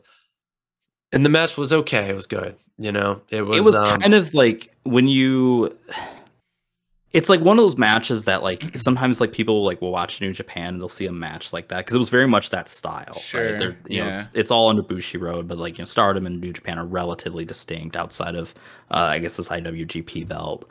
But it's like one of those matches where like you hype up New Japan and then they see that match and they might not get it, and I feel like that was the kind of match that you would get, right, where it's like the one where it's like like they can see that like these people are athletic, that they're talented, that they're skilled, Sure. but they can't necessarily like see like what like it's not like one of those things where it's like, yeah, if I wanted to like get someone into like this brand of wrestling, that's not probably the match I would show them. Yeah. I agree. I mean, it was average. It was it's above average, I guess, but it didn't exactly. I want to like Stardom a lot more than I'm afraid I do, and I know I need to check out some of the other Joshi promotions a little bit. It's hard to make Tokyo it through Joshi that Pro, shit. etc. It's hard to make it through. I'm gonna be honest. It seems like the good stuff is not as prevalent as the bad stuff on that. They have a lot of talent, but I mean, the same thing could be said if you come in cold to a lot of New Japan shows. Some of it's a slog, man, and they're another company that has a lot of talent, and the cards are top heavy, and the quality sometimes is top heavy. I just feel that same way. Like they had that roulette match, which had some of their top talent they didn't have a spot for on the card mixed in with some of the greenhorns. And that's exactly what it was. And you could tell who was, incredible and who needs some seasoning.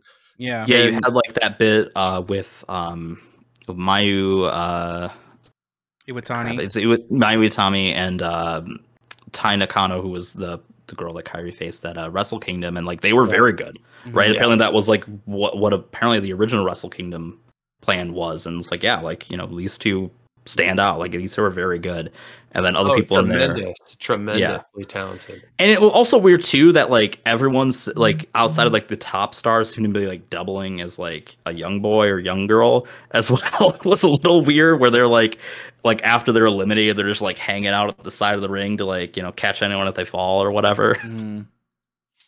Yeah, and I know in the Wonder of Stardom championship match, like I guess there was some partisanship going on because some of the young girls were helping beat another, so we don't follow enough. I get, like, dude, if that flavor probably works a lot for a lot of people, but I'm gonna need to see in-ring quality because, like, it's just, for instance, like anime, some people just love anime just because it's fucking anime and that's the flavor. Joey's a big fan.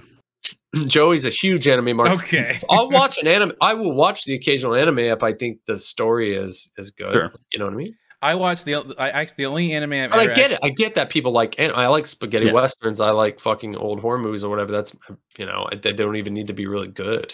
The Venn diagram of the overlap between like people who like spaghetti westerns and anime is probably very tiny. I watched the cyber. I know it's off topic, but I watched the cyberpunk anime. And how was that? It's pretty The good. minimum mark. It's pretty good, but here's the thing.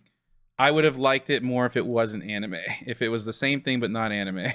So there you go. If it was I done by liked the it. team that did Batman the animated series. Honestly, hell yeah. But I liked it because it was cyberpunk and it was, you know, it was the lore and it tied into the game's story and all that stuff. It was good. But like I said, like I didn't really the stuff I didn't like is stuff I don't like because I don't like anime. You know what I mean? Wait, Or it I tied don't into like the anime. video game story or like the It does. tabletop? The video. game? It's both because it's the same, but like it's a prequel. It happens right before the video game story. Yeah. So Marcus says he is the anime freak. I know him paying attention in the chat. Okay. Again, I would like to reiterate: we do pay attention to chat. I'm typing responses as we do the podcast here, but again, like you know, we try to stay on topic for the sake of the people who listen. Oh, that was on post-stream. topic, at least in this instance. Exactly. Like we can on the off topic, on topic of the off topic. But it's okay to acknowledge chat during the podcast, somewhat. You know, it's a different thing having a conversation with somebody that drops a giant paragraph about you know their wrestling that they like. You know, it's different. So Mercedes wins the IWGP Women's title. Like it would be a shock if she didn't, but I think she's only we don't know her full schedule, but I think she's only got like 2 other matches officially booked. I know, and one of them's a rematch. I think she's only like what? She's only got like a couple matches on her contract. Yeah, it was like, was it 4 matches or 4 appearances that they initially mentioned? Yeah, because I thought it was 4 matches, but then I heard only 2 officially booked. I was like, dang, like, and I mean, like, I'm not saying that like her and Kyrie can't have like great matches and whatnot, but like, I kind of want to see her with like. I want to see her wrestle Julia. Yeah, I want to see her wrestle Julia. I want to see her wrestle Julia, Mayu Iwatani. Like, yeah, I want to see those matches. I want to see her wrestle maybe the clown. I don't know if I want to see that. I'll sit that one out. There's a clown on that show. It's weird. Yeah. Like so do you think she's gonna show up in Stardom to promote, or do you think it'll be New Japan only because I think her contract's with New Japan? Well, I mean, it's the same company. It's directly with Bushiroad, I think. It's not. It's not New Japan proper. Well, it is, but it's like there's a company that owns both Stardom and New Japan. I couldn't remember if it was if her contract was signed by New Japan or if it was signed by Bushiroad. She could she could specify. It doesn't matter. It doesn't matter. I mean, like as far as like how she's going to be promoted, I mean, it's probably just New Japan. That's why she has the lately. I mean, as we've seen, New Japan contractual statuses don't really matter too much. She has a New Japan specific title, so yes, I think that's what it's going to be. Is there a date? Is there a date for her next match? No, they haven't said anything yet. I don't think so. I would assume because we have the New Japan Cup coming up on March 5th. Maybe the final. Yeah, maybe. Yeah, I'm thinking maybe sometime during that, or maybe the final. Yeah, because the final's usually a bigger show. Yeah.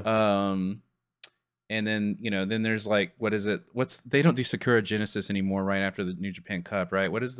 They do something after New Japan Cup now. I think it is Sakura Genesis. That's what I thought too. Well, do you guys see her sticking out past these obligated dates, or do you think she'll go back? Let's just do the low hanging. I hope she doesn't go back. If you believe WWE, then she's gonna get it out of her system and be back in WWE. But I don't think she will, man. If she's making enough money and she actually is having if she has a good run and she's having good matches and she's enjoying herself, I don't see her going back. I really don't.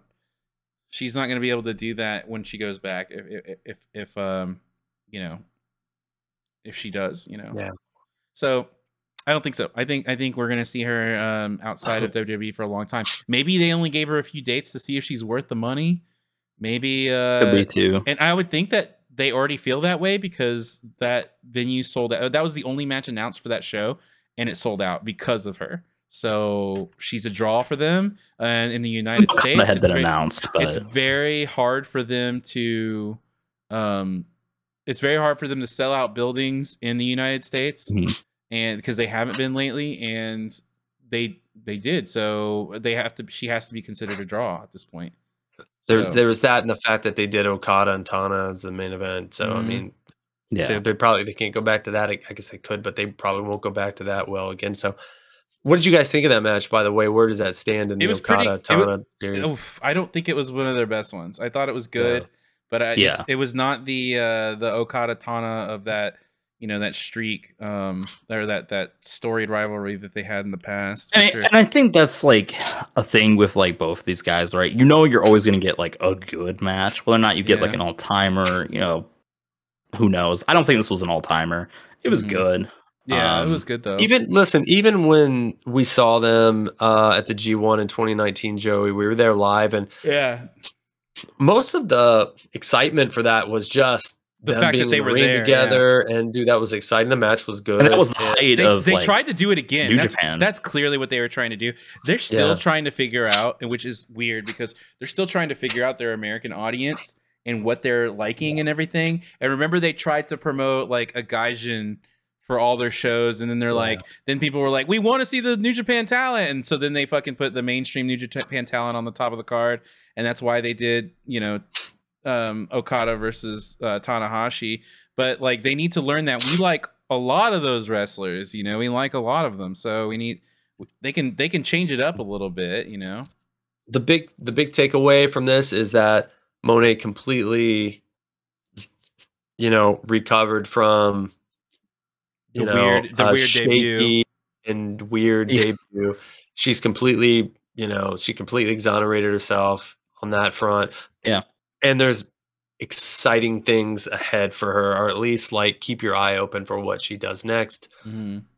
And you look forward to what happens next after this. Hey, she teased a mixed tag team champion or mixed tag match. Aren't we excited for that? Yeah, Turn Okada in Joey's favorite match format. I don't want to see that. That's just a waste of her fucking talent. Whatever. It's a waste of one of her contractual appearances. It's like you have such limited dates. Like, there's no way that's going to be one of them, right? Although before I even saw the event, I saw the people posting photos of Okada and her holding up the titles, and that shit was money, man. Yeah. They put them on even playing field and like even promotion right there. That's awesome. That shows how much they believe in what they're doing with her. So I honestly think that she's going to show that she's worth the money. So let's see. Speaking of Okada, we didn't talk about the Okada Kiyomiya angle. Kiyomiya, whatever. Sorry. We talked about the angle, I think, but we haven't talked about the match. I don't know. I know we talked about it. I don't think we talked about it on a show. Really? Because I kept meaning to bring it up the last time we recorded, and I didn't. Let's cover it then. So a couple months back, they're doing a mixed show for New Japan. We were going to cover it. I guess we didn't have time.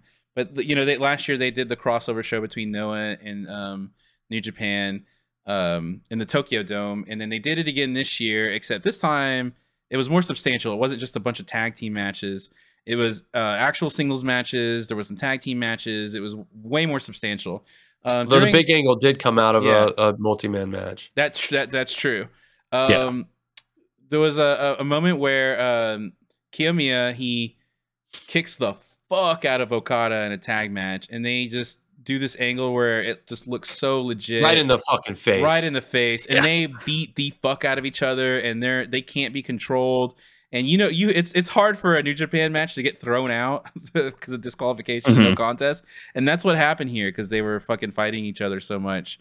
And it was awesome. And wrestling Twitter reacts like it's a shoot, like a fight breaks out. Yeah. Which is good. That's how it should be, right? It was very obvious that it was a work. Kiyomiya, what are you talking about?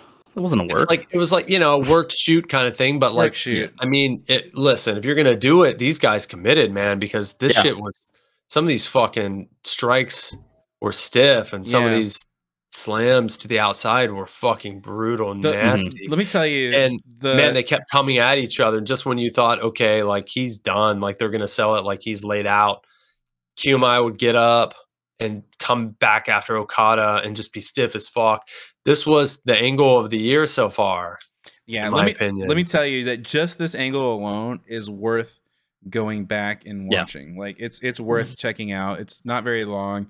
You'll enjoy it. I'm sure it's all over. Like you can find it on Reddit. You just do a search. I'm sure you'll find it. So they're doing this thing, and like, Kayama, he challenges Okada to a match. Okada says no, fuck you, I don't like you. It doesn't want to do it. Then they do the next Noah pay per view. Kiyomiya, he wins his match, and Okada shows up, attacks him, so the match is on, right? So it was a big surprise. I love how they did it. That's exactly how it should be done right there. It's very simple. It's on both shows, not just one, and it's good. I haven't gotten to watch the match yet. Davey got to watch the match. Tell us about the match, man. So it's on the Keiji Muda final pro wrestling Keiji Last Muto Love holdout. The Last Love holdout, man. They held out for this one. So he had his quote unquote final match against Naito, and then another impromptu match. Presumably absolute final match.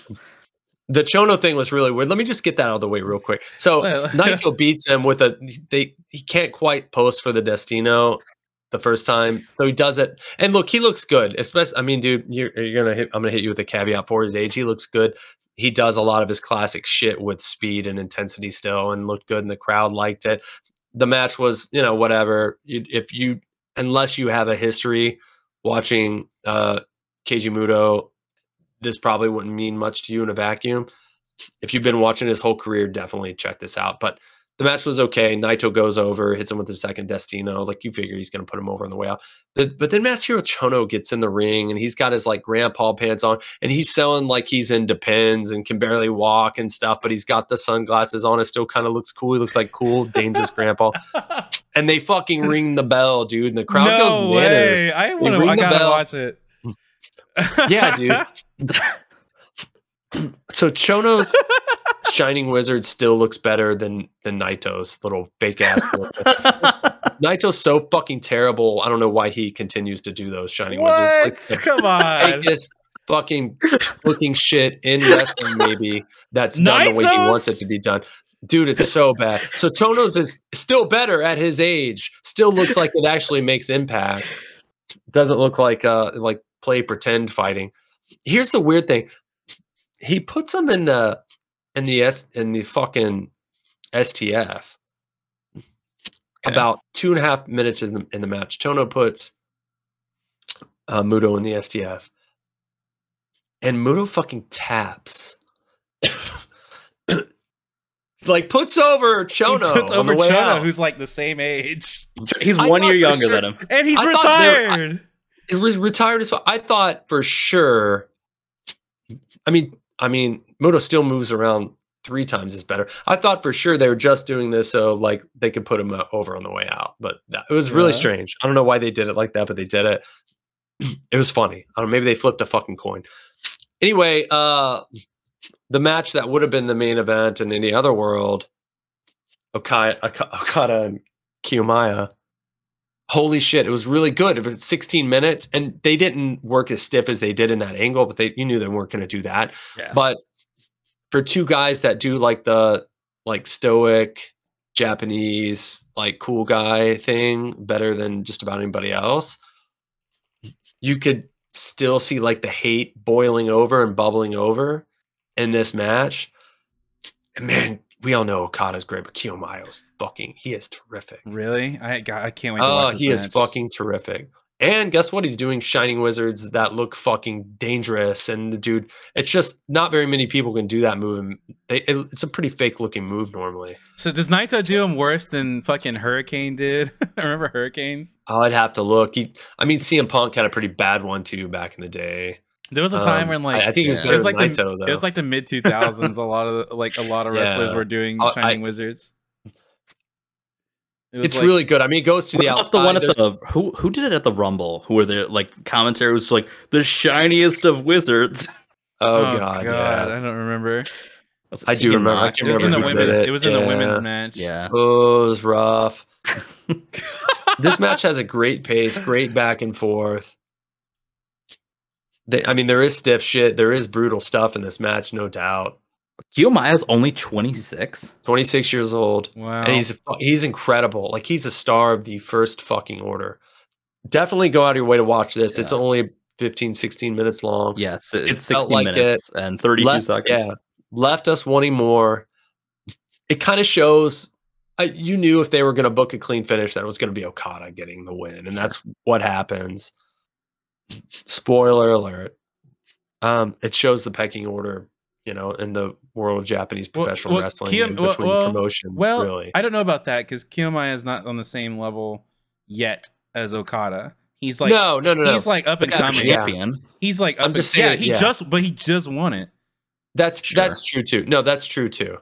But you knew they weren't. There was no way in hell they were going to have a surprise win over Okada. There's just no fucking way. Right. I mean, none of the titles were on the line. They weren't going to do that. But props to them still for booking a clean title versus title, like interpromotional title versus title match. Doing this shit clean. Nobody fucking does this if you have title versus title between two promotions. Almost never. Even fucking comic book crossovers. They don't have a clean fucking finish. You know what I mean? Yeah. So props to them for doing it, even though it was the one that made the most sense. And props to Noah for understanding that's what they needed to do. And look, it got them on the map a little bit more than they were before this angle, right? I agree. Sure. So it had nothing but ground to gain for Noah. I think they gained a little bit. They do have some talent. Just from what you said, and honestly, I'd have to watch it myself, but I'm honestly more excited for Kiyomiya than I am in his future than I am what they're gonna do with Okada next. Because New Japan kind of the same boat as AEW in a lot of ways. I feel like it's kind of gotten and they've had all these people leaving too, which doesn't help, but it's kind of gotten a little stale. The thing is since they don't do over the top storylines sometimes, or just storylines, they do storylines, but not American pro wrestling storylines. So there's only so much that you can do. So what's he gonna do? Be champion again? And I kind of feel bad about Tanahashi. So you look at Tenzan and stuff like that. The old timers, they do their thing. They become champion. They spend it's depressing with them. They spend time at the top, and then they fucking then they focus on them putting teaching the younger talent. So they become the New Japan grandpas. Yeah, exactly. And so they never get to do anything more. And that's kind of what Jay White's leaving, probably because of that. He has a future, and what's he gonna do? Just keep winning the belts and they keep staying in the storylines, and you just see it over and over again. It's not that it's bad. He's gonna have great matches, but he's leaving, and he's gonna sign somewhere else in America probably. And he lives in the States too. He's gonna do something, and he's gonna continue his career. Would Okada be better off signing with another company with WWE or AEW or something like that, leaving and doing something else somewhere else? Okada's position's a little bit. He's more fully indentured with New Japan than Jay White, obviously. Even though Jay White was could you see him Shinsuke was kind of in that role? Exactly, and that's why he probably left too. And he's got his chance to continue his career doing something else elsewhere. He did everything he could in New Japan, and I guess you get to that point, and you're like, hey, I did everything I could. What am I supposed to do next? Did Tanahashi miss his chance? Could Tanahashi have left and been a top guy in an AEW where he's working with somebody like MJF or something like that? He's the ultimate babyface. Well, and not to put this in a cynical way, but collect a paycheck, right? This is I did my hard work, in the mines or in New Japan, right? These physically taxing matches. Now I just get to kind of ride out my career doing stuff that's a little less, Well, intense. You don't you don't go to WWE if that's the idea. Nakamura notwithstanding, but dude, he's going to go and work that fucking schedule. Yeah. Is it more money per appearance? No, it's not. Look at how Nakamura. They barely use him. Maybe it might be. Yeah. He's had I don't think he's had more couple money per long appearance. title reigns, and they were long because he never defended it. He was never on TV. Meltzer said that he basically he's he likes surfing and whatnot. So, I heard that too. He's he doesn't care. He's not crying that he's not being put on the show. He's he just fucking chills and surfs and stuff. Yeah. So good for him. At least he's getting to do something different with his career, and whether he's used to the best of his ability or not, he's doing stuff that cements his legacy even further to a completely different audience. And I think I feel like Tanahashi should still do that while he can. He should go somewhere else. It just depends what Tanahashi wants to do. That I don't have too. a problem with him staying. I mean, Yeah. he still puts on pretty good matches from time Yeah. to time. Yeah. And Okada, Yeah. when Okada's in New Japan, you always know you're going to get quality at the top, and there's going to be some after a certain amount of time in that title run, and we're getting close to that point. Well, we're not super close yet. Okada But returns the Impact to win their championship after being mistreated with him as a young boy. Oh, in a man. couple months, by the time we get to Genesis or whatever show it is that is in the spring, in the late spring, we're going to be the point where you don't know when Okada's title reign is going to end. And Yeah. you're going to be fucking stoked on every match because there's going to be the added intrigue of who's going to be the next champ, and the fact that you have an Okada match at the top of every card, every major card, or every title defensive card, or whatever. They do have a lot less people in the mix though now than they used to. That's true, and that's a problem too that they have. But you're going to have Okada in the main event, and that's probably always going to be quality. Yeah. You could be bored with it. You could get bored with it, but objectively in a vacuum, you go away and come back and just watch the match. It's good. It's hard to bet against it. Yeah. I'm guessing he'll have it through at least Forbidden Door. He'll be champion. For Forbidden Door. It wasn't last time. That's what I'm saying. I guess there's no Jay White to put it on. He'll do it. Does AEW have the guts to do a title versus title match with New Japan? Maybe. Oh my god! And have a clean finish. Fuck no. Spoiler. They gotta do. No. They gotta do. It won't be. They were at least clever last time of having title matches, but just not title versus title. So they were predictable, but I would love to see MJF versus that. Tana. Yeah, I would love to see that. We're running long, but we may as well talk about the Elimination Chamber main event. Ugh. Yeah. We waited to the end. Everybody else has weighed in on it. What did you watch it, Joey? I saw some clips here and there. I didn't bring myself to watch it. I got around to watching it. Did you watch it? I did get around to watching it. It's worth watching, right? Is it? Yeah, a fascination with what's going on there. Well, that's quite the phenomenon, and I hate the product, but you can't deny that's quite the phenomenon. Yeah, so it's interesting where obviously Sammy's super over. He's in Canada. Was it Montreal specifically for the Chamber, I believe? Yeah. So they're in Montreal. Of course, they keep putting over hey, screw jobs and shit like that. Because if WWE knows one thing, it's fucking heat. And burying the hometown hero whenever they get the chance. And spoilers, of course, that's what happened.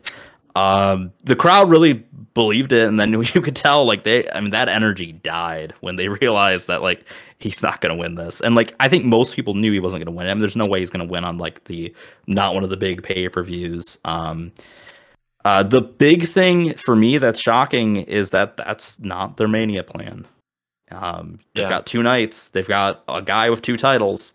Talk and about apparently not doing something that they obviously should do. Their plan is him and KO versus the Usos in a tag match, and I get that also fits into the story, but that's it's it's being the nicest guy in prison, right? That's Cody Rhodes, his character, or however you want to look at it, is going to be lucky if he comes out of here not getting completely booed for not being Sammy. And I'm not saying that's not going to happen, but if it doesn't, he's going to be very fucking lucky. This is not his fault. But yeah, that should have been the plan. And you should have had Sammy win in Montreal.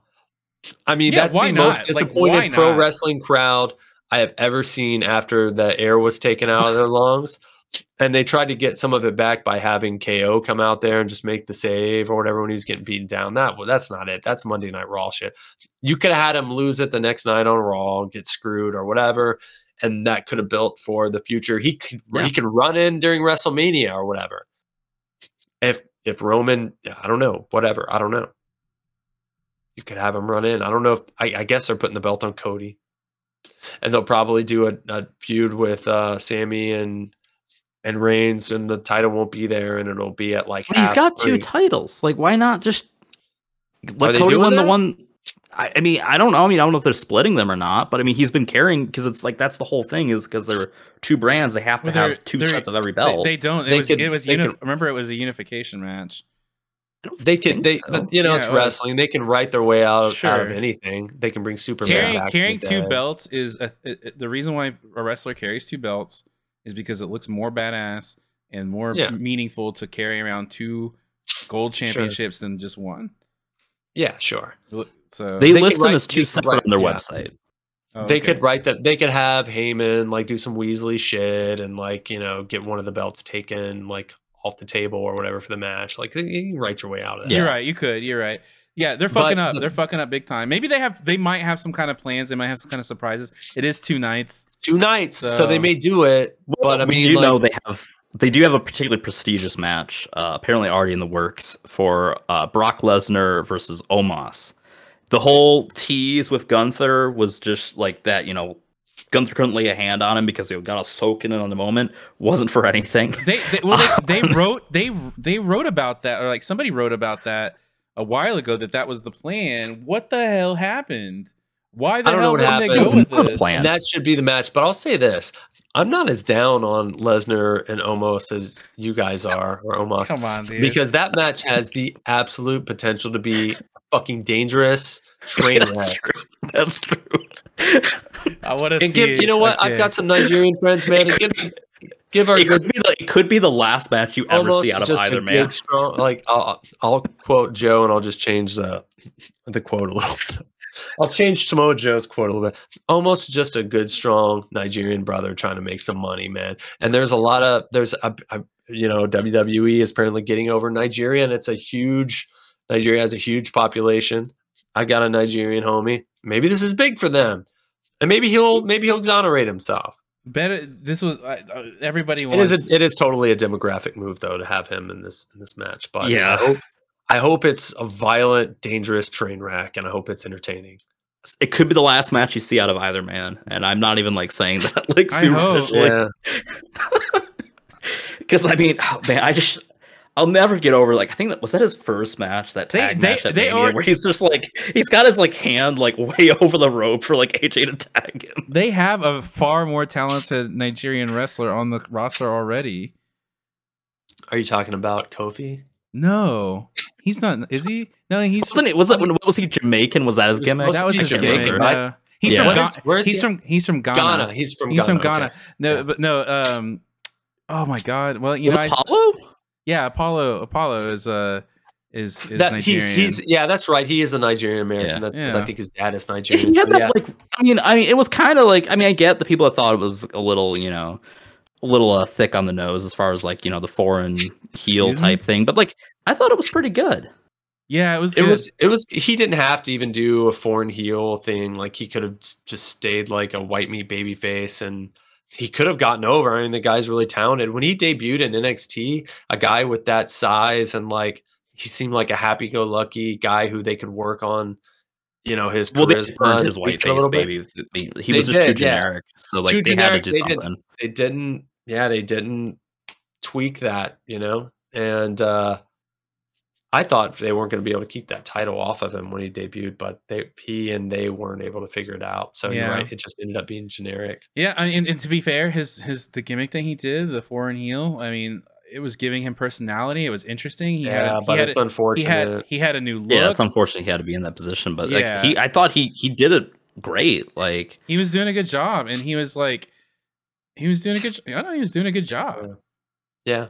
And it was definitely something for him, and it was probably something for him to grow, and he could probably grow out of it. He had a new look, he had new aesthetic, like he had a new accent. He had everything. He had everything going. He had goons.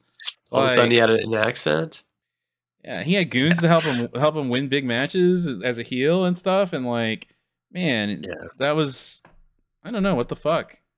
Joey, I would say check out that match. I mean, it's the crowd was the like most in love with a wrestler since, you know, Money in the Bank 2011, since the AEW CM Punk debut.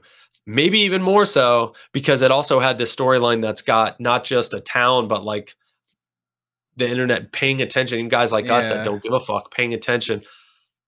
They love to hurt Montreal. Anytime you've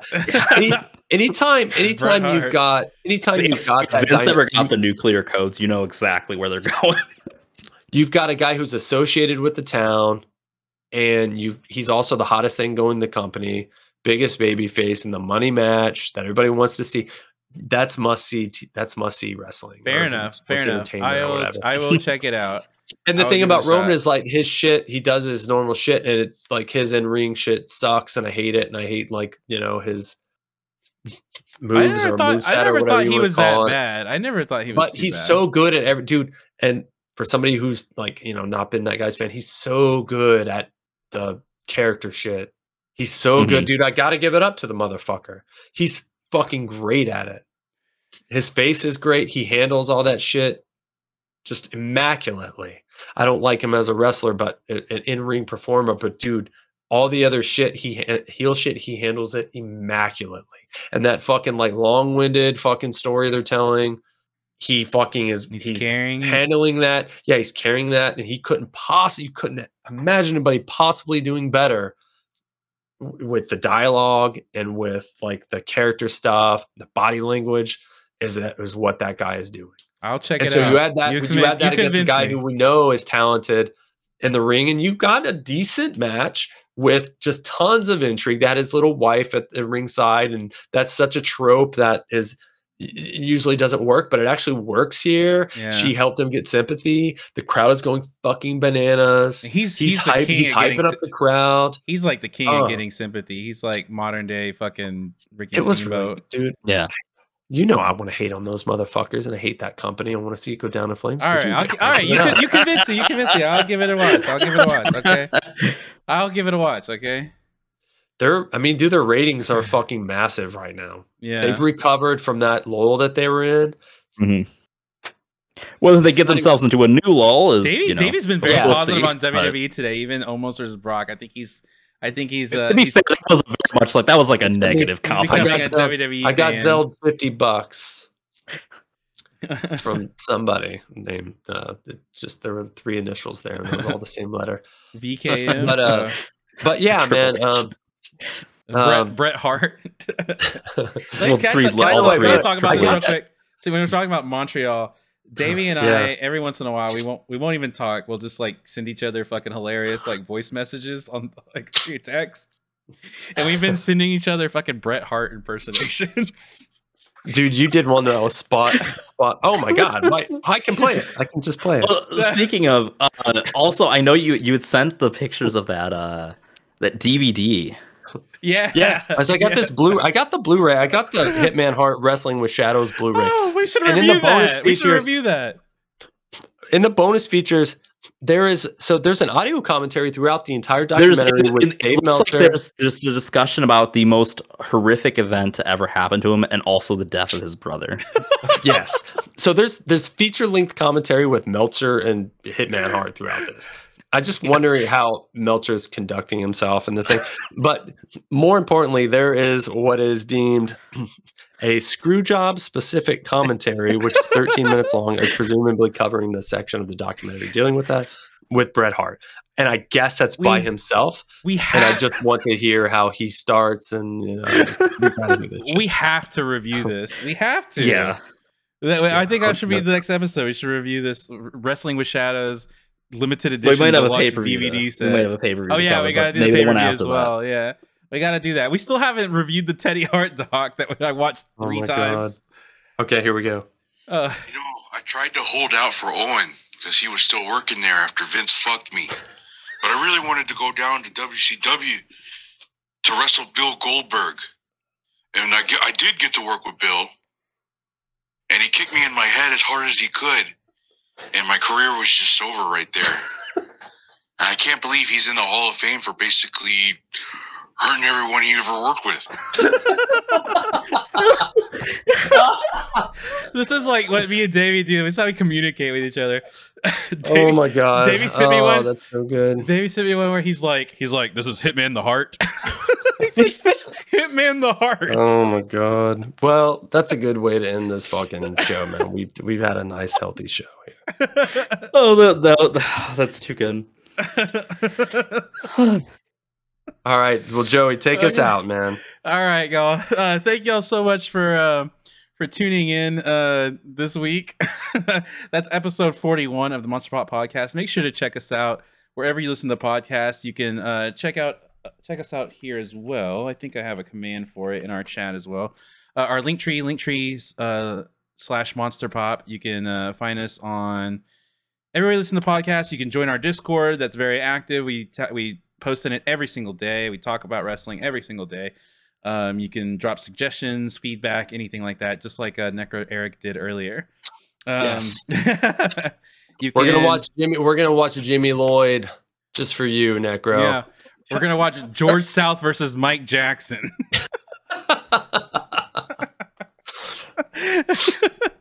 Oh my god.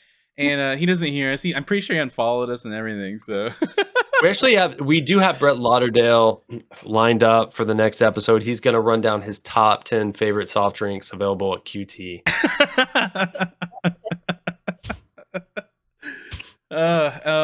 So yeah, most of them are Monster Energy drinks with camo cans. You can follow us on Twitter. You can follow us on Instagram, everywhere, all that kind of stuff. Thank y'all so much for hanging. And we'll see you next time. And may your week be filled with mini Monster Pops. Catch you guys later.